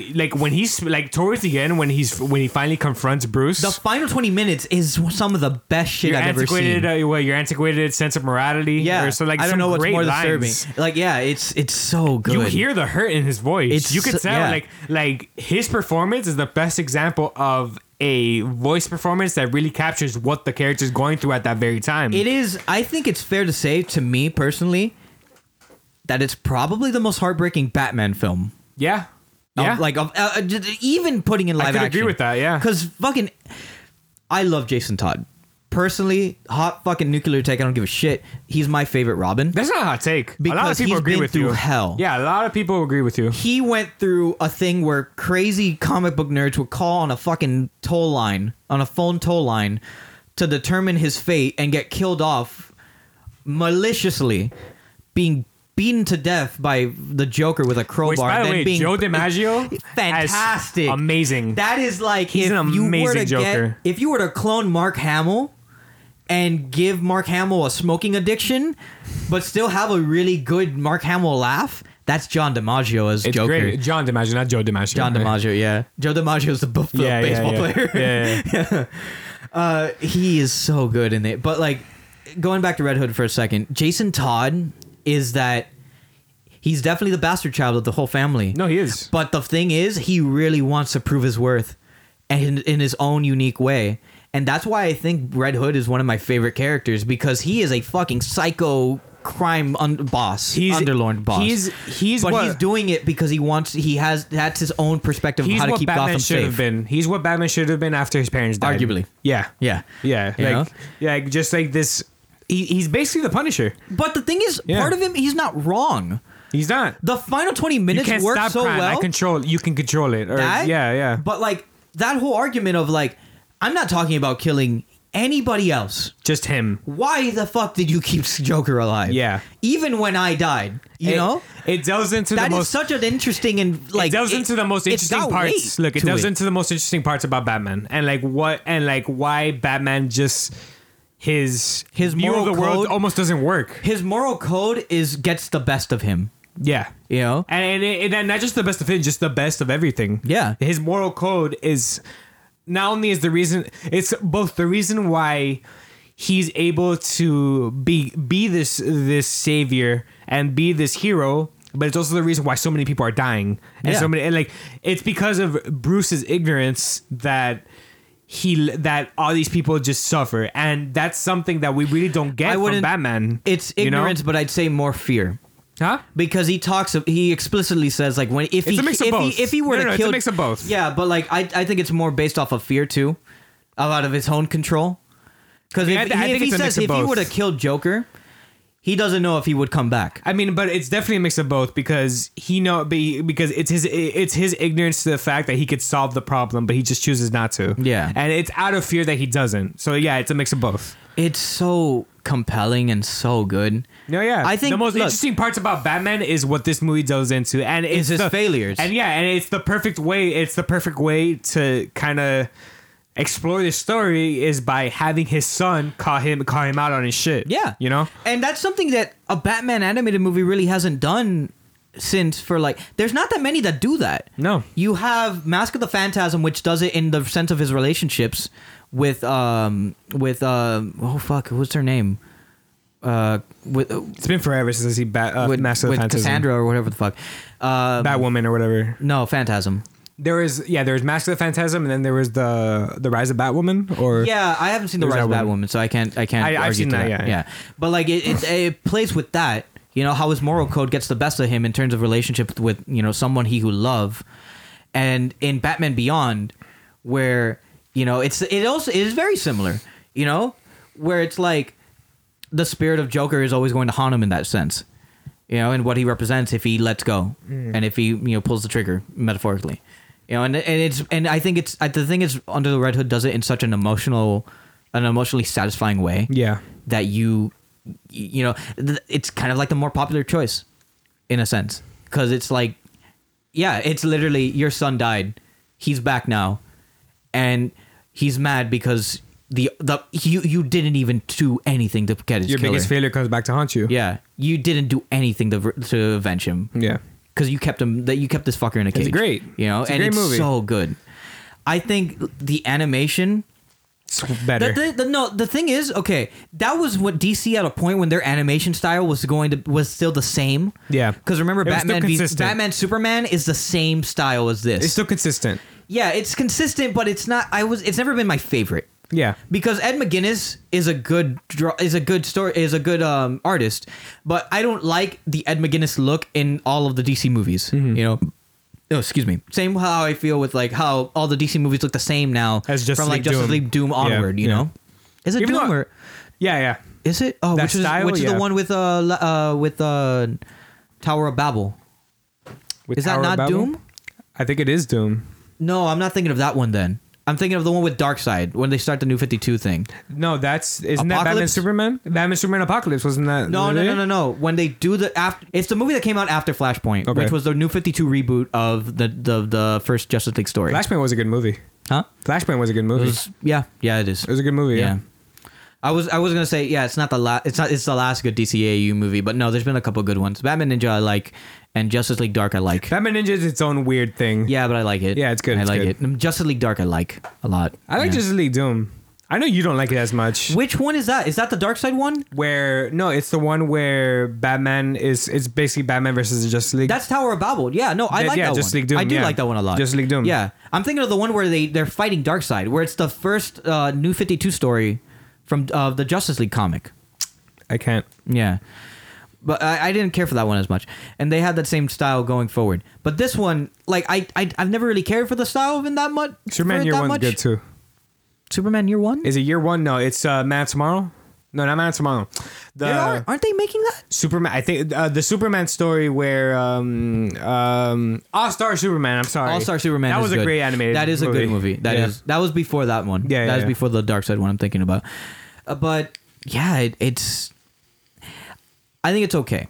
I think the thing is the action sequences are way better in this film compared to Year One. I think the animation style in Year One is just a little bit better than this one. I just think all around it's better. I think everything. I think everything that Year One does wrong, Under the Red Hood does right. I think for the most part it does that because it has a better Batman. It has a better Also, Black Mask. I love him. Oh, that's He's right. awesome. We forgot about Black Mask. Black Mask awesome. is so good. I prefer this Black Mask over Ian McGregor. Dude, Ian to be McGregor honest. is basically playing that. Nah, not really. Yeah, I mean, when it comes Kind to like of. the cadence of his voice, When it it's comes very similar. When it comes to him just being a fucking man baby, Yeah. and just fucking just Dude, I punch love people. Black Mask so much in Under the Red Hood when he's just punching people Yeah, like in a row. I like that his face is actually the Black Mask. Like, Yeah. I love that. I do like that too. Yeah, but man, he's so fun. I think that's also what this movie has a better leg up compared to this. It has the better villains. Yeah, Because all the John side characters work. DiMaggio, All the side characters work. Yeah. John DiMaggio as Joker is one of the So more good. unique Joker performances Okay. of all time, and it's very good. Actually, look, the one thing that I felt like this movie missed is having something with Nightwing and Red Hood. That too. The Brothers of the Bat. You know? That always bothers me. And like we've know? talked about this before, how there hasn't been a huge, great like Robin Brotherhood In story. terms of animated films, no. I know for we had sure. so we've had some like pretty recently with like Batman Jason and Robin Todd. Eternal. Yeah. And we might get that with Three We Jokers. also kind of got that with Grant Morrison's Batman run with Dick Grayson That and is Damian. true. Yeah. That is Dick and Damian and Red Hood because Jason comes back as Red Hood in that storyline. But yeah, like the only one I could think aside from that is Batman and Robin Eternal, which is all the Robins Yeah. when Bruce is is missing after Endgame. And We need more stories like that. I think probably Three Jokers because Three Jokers is Batman, Barbara, and Jason. So having that's an interesting relationship too because that's something you never really see. Yeah. Barbara and Jason interacting. So that's going It's to be mostly something very usually interesting. It's mostly usually Barbara and Dick. Yeah, because they love each other. Yeah. Which is or then in like an Arkham series where it's like Tim Drake and Barbara. which is Yeah. kind of like a brother sister kind of thing. No, they were together. They were Yeah. Arkham Oh. Knight, they were together. weird. They were dating, yeah. Oh, in Arkham Knight. Yeah, I'm yeah. thinking of the comics. Oh no, I'm talking about like the Arkham Oh, okay, like no, because like in the comics they're series. more like a brother sister kind of thing. Yeah. Especially when Tim like starts off as Robin. In an anime series, it was like Barbara and Dick definitely had a thing. Oh, definitely. Yeah, they were together, yeah. Apparently they do some big development in that in Young Justice in the new seasons. I always liked that. I've you know? always cared about that too. I mean, as much as I love Batman, I just want to see more of just like his family interacting and with each Dick other. has a better relationship with Barbara than he has with like Starfire. He's a better Personally, yeah. I don't care for Starfire and Dick, man. I never did. I mean, to me, it only works in Teen Titans, the animated show. Even then, That's it's when like, it only worked for me. But that's because like we had a whole series kind of. Yeah, but you like know, I exploring never that. it always felt like the wrong one Teen for me. Titans, Attack on Tokyo. The Yeah, best. but it always felt like the wrong one for me. Sure. Because like Barbara, they were raised together, you know, and they loved each other. Yeah. And even after Barbara got shot, you know, they still cared about each other a lot. Yeah. You know, there's always that one Birds of Prey comic I remember reading where it was Dick and Barbara crying in each other's arms because like Barbara fell off the wheelchair, and Dick picks her up and they're just sobbing together. They're just embracing each other, and I'm like, oh fuck, that's heartbreaking. We need to see more of that. I want more of that. Yeah. You know? I would want more of that with the Robin. I want Jason Todd and Dick to cry with each other, holding each other's Dude, arms. that could be amazing. That would work. That could really work. could be amazing. Like imagine the two, like it's the two sons that are so drastically different, but they almost both feel like they Which weren't you do- enough for Batman or something. You know? Which is why Titans is so interesting to me, because you could get that. Yeah. There's been That's one of the inklings good of that. points of Titans. You know, Yeah. Titans isn't a good show, but I think it's okay. but the whole Dick Grayson and Jason Todd Relationship. dynamic to it, Yeah. it worked. Yeah. It worked. I mean, I don't know what else happened after season 1, like completely. Like I know, I don't know anything about season 2 yet. I haven't seen but it. like I hope they explore that. You know.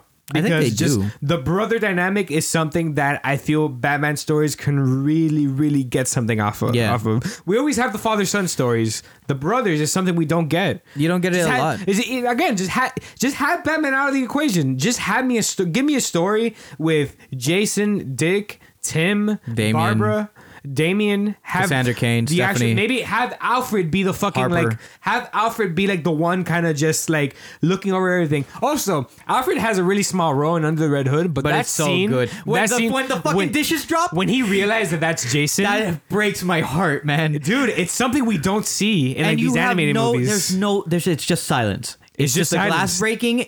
Bruce is like shocked, and then you just see They just both look at the screen, Alfred and then, breaking his heart. and then when it ends, this changes nothing at all. Yeah, bullshit. That motherfucker's crying on the inside. I mean, it really doesn't, because in the end of the day, Jason Todd's still dead. To him, in a sense. To him, yeah. In the, and so it in that changes nothing. storyline. And like that. But and, it does. yeah. It does change. The comics, obviously. No, yeah. it does change how Batman is. He's not perfect. No, and not at all. he'll never get over that. As long as Jason Todd lives again. Yeah. I think we both agree. Yeah, but I think it's definitely one of the best DC animated movies. Let's put these. I wanted to say. Okay, so we got best animation out of the way. There, we both have different answers to that. Voice acting, we both agree. Well, Under the Red Hood. here's the. Let me see. Let me tell you. Better Batman. That makes sense. Tom. I think in general, Bruce Greenwood. I think in general, there's Ben no McKenzie. performance in like in year one. I wouldn't say there's. The only performance that really stands out for me is Gordon. Even then, it's not that great. I don't think there's. I really like I it. think all the performances in Under the Red Hood stump what Bryan Cranston did in year one. I don't know about that because I think you could make a good argument of putting, which is the better voice performance. Bryan Cranston as Gordon in year one and Jensen Ackles as Red Hood. I'd say Red Hood. I'd say Red Hood. I could see the argument for both, really. Because Bryan Cranston gives a really good performance in that film. I just feel more But Jensen emotion. Ackles is very emotional, very grounded in that character. I just feel like Jensen Ackles is able to capture Red Hood and Jason Todd better than like Bryan Cranston did as Gordon. In terms of a villain, and I don't think that's of the fault of the voice actors. I think that's just pure direction. I don't know. That's just pure direction. I feel like the director of either of those films, one knew what he was doing and one it's two different directors. didn't. Yeah, Sam Lowe directed, who directed a bunch of episodes of Justice League and some of the more Sam Lowe recent. did Under the Red Hood, right? No, he did year one. he did year one with another director I can't remember, and then Brandon Vietti, the one who did Scooby Doo in WWE. Yeah. That's the one who directed Under the Red Hood, his only DC movie. Yeah, by the way, which is a shame. Yeah, it's a shame because he does a really good job with that direction, and the animation in it. I think animation's good, but the fight sequences are better than in year one. Arguably because there's not a lot of fight sequences in year one. I think like if it has a better leg up in terms of the villain because they're not really a big villain. If we're not pinpointing specific performances, I think in general, I think Under the Red Hood is just better in voice acting. I could agree. I just find these arguments interesting to me because it's just I find it fascinating. And then villains, obviously Under Red Hood, because year one doesn't really have a main villain. It doesn't have a villain. It has Carmine Falcone in a cameo. Selena Kyle's not a villain, and Flass is Flass. And then you have Detective Loeb. I just want to see John Turturro as Carmine Falcone. He's gonna be fun. I can't wait. He's gonna be the guy he's gonna be his character from Night of, even with the eczema and everything. Want to hear my hot take? Not really a hot take, but what I think is gonna happen. I think John Turturro is gonna die. In the Batman? Yeah. It's Carmine Falcone, you mean? Yeah. Okay. No, John Turturro. Yeah. What the fuck? Knock on wood. Knock on wood. I think. Well, from what I'm getting, I think Carmine Falcone is going to be the one that's going to get murdered in the Batman, and I feel like his murder is going to spin off whatever it's going to happen. I think next. he's going to be attempted to be murdered, maybe. Yeah, or something. I feel like he's definitely not going to be the main villain. There, you're going to get those scratches. You're gonna get cat scratch. Oh yeah, she's gonna give him the cat scratches. Cat scratch. That's great. I love that. I want to talk about John DiMaggio for a second. So great, dude. So great. He's so different. He really is. But he plays it. He has like that Mark Hamill tone, and you can laugh too. You can get the influences from him, but you could tell it's definitely Mark Hamill with a drug addiction. It's like downplayed too. Yeah. It's like okay. Yeah. Not these men, because they're kind of dead. Be a good boy now. Finish your homework by 9. And Oh, I love that. Yeah. No. Gotta give the boy some credit, Bats. He came all the way back from the dead just so he could do this little shindig. No, Who's got a camera? No, when he... first me and the boy, then me and Bats. Then the three of us. And one with the crowbar. No, then the three of us. Then one with the crowbar. And he's like, shut up. No, party pooper. No cake for you. I think one of my favorite lines is when the dynamite gets revealed at the end of the Red Hood, and then Joker just starts freaking out. No, this is better. It's so good, bro. He that movie snaps like fucking nothing. It's perfect. So good. It's exact. I completely see Joker like. His like wet dream is for him to just die with Batman. Yeah. And like that it's perfect. It's so perfect. good. It's great. Tom King does that. You managed to find a way to win, yet everyone still loses. Like, it's, oh my god, it's so great. I love it so much. He needs to be back as Joker. Why needs the another fuck hasn't he Joker. come back? I don't know. It pisses me off because that's such a unique performance. Who was that fucking guy that played Joker in Young Justice? Yeah, he sucks. With the sideburns? But they brought back Bruce Greenwood as Batman in Young Justice. I That's don't so know why weird. the fuck you would not bring John DiMaggio in. I think Bruce Greenwood, besides Kevin Conroy, I think Bruce Greenwood and John DiMaggio are like my favorite pairing.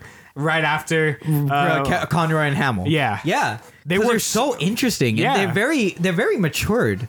I too. do. Honestly, like, Where those voices, where like Conroy and Hamill are definitely stemmed in like the Prime animated series thing. Even when you listen to like when you watch Killing Joke, it's like, oh, this obviously feels like, you know, like you could put this in a regular episode of the animated series It's and just it'll like work. Conroy- Same with the Arkham games. Conroy and Hamill, it's just their voices are just so ingrained into our subconscious that like, yeah. we literally, we can both agree we can't read a Batman comic without hearing Kevin Conroy's voice. But the thing is, you know, you could read Greenwood and DiMaggio if it's like two old ass people. yeah. You know, because I feel like that's the natural step. If anything, I feel towards like those two voices. Bruce Greenwood would have been a better choice for Dark Knight Returns. I feel. Yeah.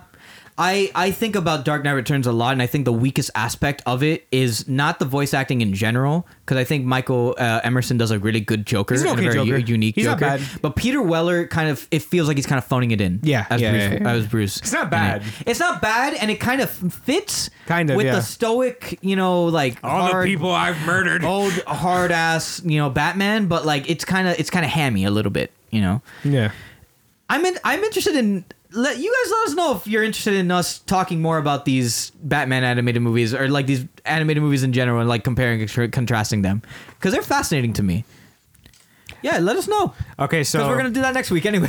So yeah, we're gonna be starting this Next thing episode. on the show where each week, each episode, we're gonna take turns recommending something that we want the other to watch, whether it be something I've seen or he hasn't seen, or something I'm talking about Raul, by the way. Yes. Or it's something we both haven't seen, you know. So, I think or something we both seen that we haven't seen in years. yeah. So I recommended Dark Knight Returns Part 1 and 2. Which we could watch and then we'll talk about in next episode. Next week. So I'm interested in doing this for these Batman animated movies. I want to do it for film, for like just movies in general. Yeah, I know, but yeah. I ultimately, because we talked about this a little bit before, the both of us earlier before we recorded, we were recording that like I kind of want to do like a bracket of like best to worst, you know, like a bracket of like the best Batman animated movies, To be honest, and I see think which one like kind of knocks over the other. I want to start doing that closer to the Batman release.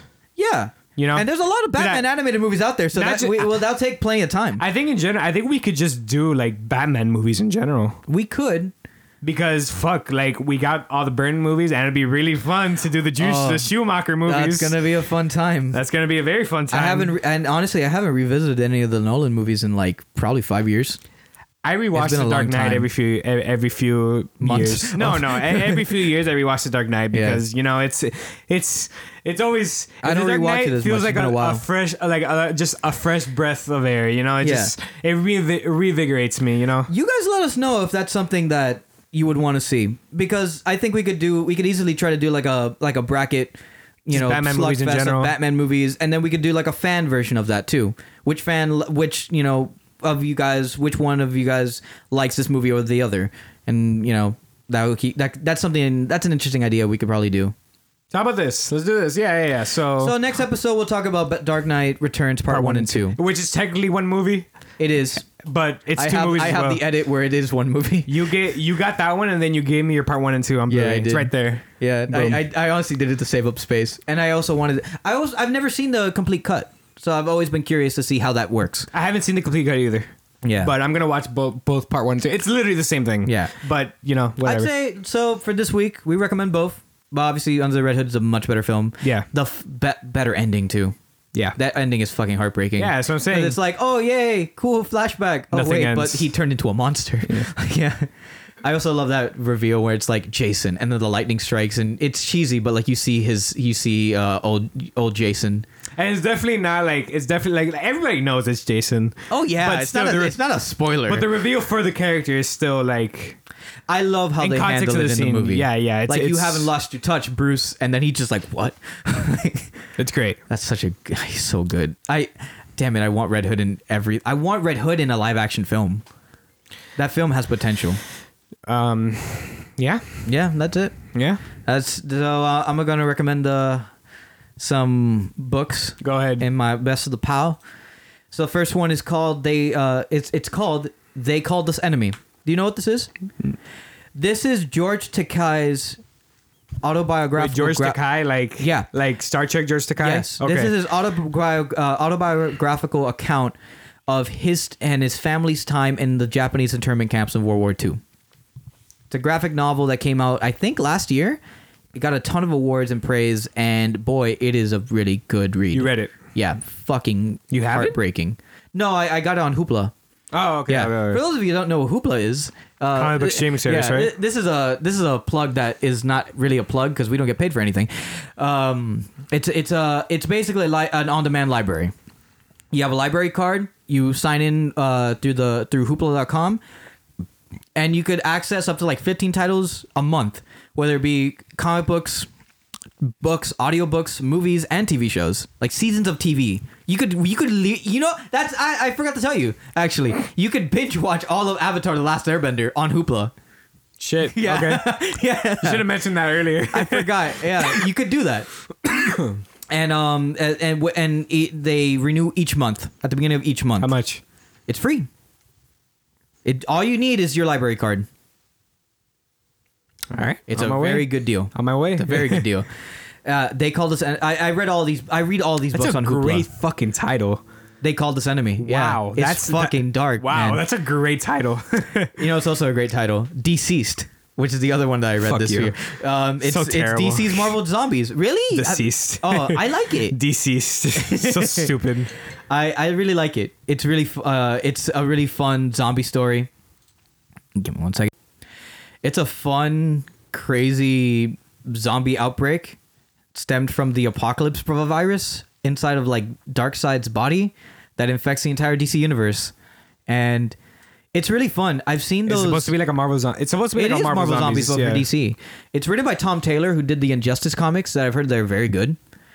And the art, I can't remember the artist right now, but the art in it is very good. I really like crazy it. how long Injustice lived on after the games. As a comic, right? Yeah, it's that's see a those big story arc. You see those trades, and it's like year 4, year 5, year 6. I'm like, well, that's a lot. What the fuck? What the fuck? And it's all written by him. You know that, right? Tom Taylor wrote all of that. It's crazy. It's incredible. It's very good. Speaking of different iterations of like Robins and shit, I've always loved Evil Damien Nightwing. Oh yeah, I've always loved that. Evil Damien Nightwing, Evil Damien Batman, Huh? Evil Damien Batman. Wasn't he? Didn't he play? Wasn't he like Red Nightwing in Injustice 2? Wasn't he Damian Wayne? In Injustice, Yeah, yes, yeah, the first yeah. Injustice movie. That's right. In the first Injustice game, yeah. No, was it the first It's game or the second one. game? It's the first one. Really? Because Dick is dead in that timeline. Dick died, and then Damien took his place. That's right. And then after we had Damien with the sword in Injustice 2. It was a really cool design. twist. I love the design. No, but yeah, but it was a cool twist too, because Yeah. we all thought it was Dick Grayson, but I'm like, oh, that's interesting. No, it's really cool. Yeah. I love I just love like the just gothic straight black hair. Yeah. like Damien. Deceased has it's a really fun and interesting exploration of like how you change up the DC universe, and there's a new I started reading it because I was really curious with the new follow-up series that they've been doing. So it's like Last Man Standing or something like that, where it's Jason Todd survived the outbreak with Slade and his daughter and Captain Cold and Mirror Master. And they're basically an apocalypse team fighting zombies. They just all sound It's like such a cool pair. It just all sounds like villains James Gunn's gonna put in the Suicide Squad. Dude, I fucking love... Did I ever told you how much I love Mirror Master? Yeah. He's so cool. And it makes me mad You're because really it's into like... C-list villains. Dude, but Mirror Master, like, as a concept, is scary as shit. Yeah. He's literally Candyman. Yeah. Yeah. He's fun. And then you have that with Jason Yeah, Todd. fun. I have a fun... I like Mirror Master, and, you know, I love Jason Todd. So having him be, like, the leader in a zombie apocalypse outbreak fight is awesome to me. Teaming up with Slade, with Deathstroke of all people too. Sick. Yeah. I like that's a good read. And then I finished Tom King's run on Vision, second volume. Holy shit, that's dark as fuck. It's rough, man. That's a good series. Vision's really good. It's in this point of the story where and I said what the story was last episode, where it's, you know, Vision goes out and makes a robot family, but that robot family is super self-conscious and scared of the fact that they aren't human. And when they pick up in this half of the series, it's 12 issues. This is like 7 to 12. Vision is put in the scenario where this family has done some fucked up shit, but he has to stick with them because he cares about them. And it makes Vision into a bad guy a little bit again. And he's put into this really fucked up complex moral scenario where it's like, do I let go of the people I built and cared about, who I described as my family, or do I don't know, just, you know, go on with the crimes that they're committing. Like, people died. Houses are set on fire. A dog got reincarnated into a Vision dog. You want to know how Vision dog is part of the series? Bloodthirsty. No, it's not. That would be really funny. But one of the Vision children killed a neighbor's dog by accident. Nice. And then Vision took it, and then he turned it into a robot dog. They Frankenweenied him. And it's really creepy. They Frankenweenied him. Yeah. Those are my recommends for stuff you should be reading. Term of the century. Yeah. I'm really liking that. And I'm gonna change it up a little bit too. I'm gonna try to keep it a little bit away from some. I'm not gonna try to keep it just comic book and graphic novel centric. I'll recommend another book that I'm reading right now that I'm close to finishing. That is a memoir of sorts, and it's very good. But I'll leave that for next time. So what's your best of the blue? Shut up.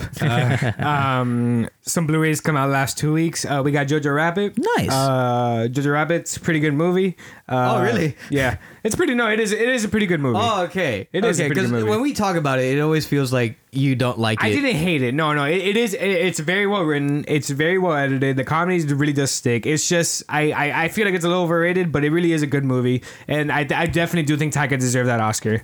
If you want to watch Jojo Rabbit, it's very dark. It's very, very dark. Yeah, and thank God it is. Because it's not like the type of thing. It's not the Ragnarok problem that he has. It's his most mature film, which is surprising. 100%. Yeah, and it's very good to see. Jojo Rabbit, 4K on Blu-ray. Go check that out. A Beautiful Day in the Neighborhood. Did you finish that? I haven't finished it. It's a good movie. The movie where the marketing completely lied to you, and Tom Hanks is not the main character, but it's fine. Because Matthew Reeves is a really good. He gives a really good performance in that. I really like that. 4K on Blu-ray. You can check that out. Knives Out. Ryan Johnson. You know how I love me my Ryan. 4K on Blu-ray. Check that out. That was really good too. Color Out of Space. Which, good movie.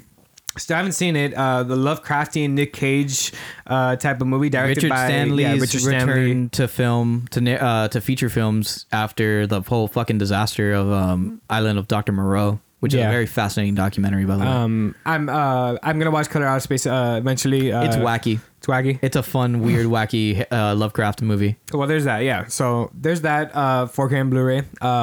Daniel Craig's 007 movies, which is from Casino Royale up to Spectre, they got re-released for 4K. So that's Casino Royale, Quantum of Solace, Skyfall, and Spectre. I'm going to actually rewatch these in preparation for No Time to Die. Yeah. I'm not going to watch all the Bond movies because I don't have the fucking time. On Blu-ray, I have Casino Royale and Skyfall, which are my two favorites. Yeah. I love both of them very much. I've seen Skyfall out of all of them. You haven't seen Casino Royale? I never finished it. Do you want to borrow my Blu-ray? Oh, no way. I've seen Spectre, too. I've seen Spectre as well. Do you want to borrow my Blu-ray? Yeah, why not? Yeah, here. Sweet. Here, you're gonna hear. Is that your Batman Under the Red Hood Blu-ray, by the way? Yeah, I was staring at it for hours. I bought it yesterday too because it was on sale for like $2. I bought it in preparation for our little rewatch Under the Red Hood. Oh yeah, that's right. They fought Amazo in this. I forgot about that. I don't like that sequence. No, I like that sequence. Oh wait, Amazo. I didn't like the assassins. Oh, the Power Rangers. Yeah, I didn't Yeah. like that. That's like the only point in the movie where I'm just like, okay, I like this the guy's end stupid. of it where it's like, "Fuck you, cheesy line," taser and then to the head. a taser to the head, and he God. explodes. This is like one of the few DC anime movies that's PG-13, right? Under the Red Hood. A lot of them are PG-13, and some of them have recently been to R now. Which ones? Justice League Dark, I believe. That's right. Killing Joke. Yeah, One of the Batman okay, movies. but Killing Joke was barely rated R. It was just like here's a weird sex Here's some scene. weird sex. Yeah. Oh no, in a Gordon penis. Here's a Casino Royale. Ah, thank you. Here you go, buddy. I'd love to check this out actually. Yeah. Yeah. Casino Royale is How much of a misogynist is he in this? objectively he is.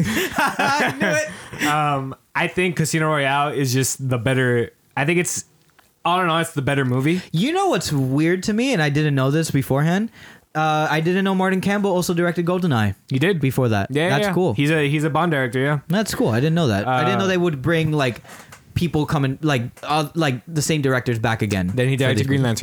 Lantern. Yeah, he did. So yeah, he did. the 007 Daniel Craig films, they all have 4K re-releases, so I highly recommend you watch those. I'd say Skyfall and Casino Royale are definitely the better films. Spectre's I have to rewatch Spectre's okay. I have to rewatch Spectre. It's not. It's better in Quantum of Solace, but it's not saying much. But the Quantum of Solace script is garbage. But the actual direction and like the fight sequences are great. Quantum of Solace had a bad time going forward anyway because It was during the writer's strike. It was during the writer's strike, And so they Daniel were fucked. Craig wrote most of the movie while filming. That's so funny. So, and you can tell it's a pretty shit movie, but the actual direction, the sequences in that film are pretty great. Yeah. So, yeah, That's about it. That's what I got for my Blu-rays. You better watch Casino Royale. How dare you? This has some of the best action sequences in modern action I've films.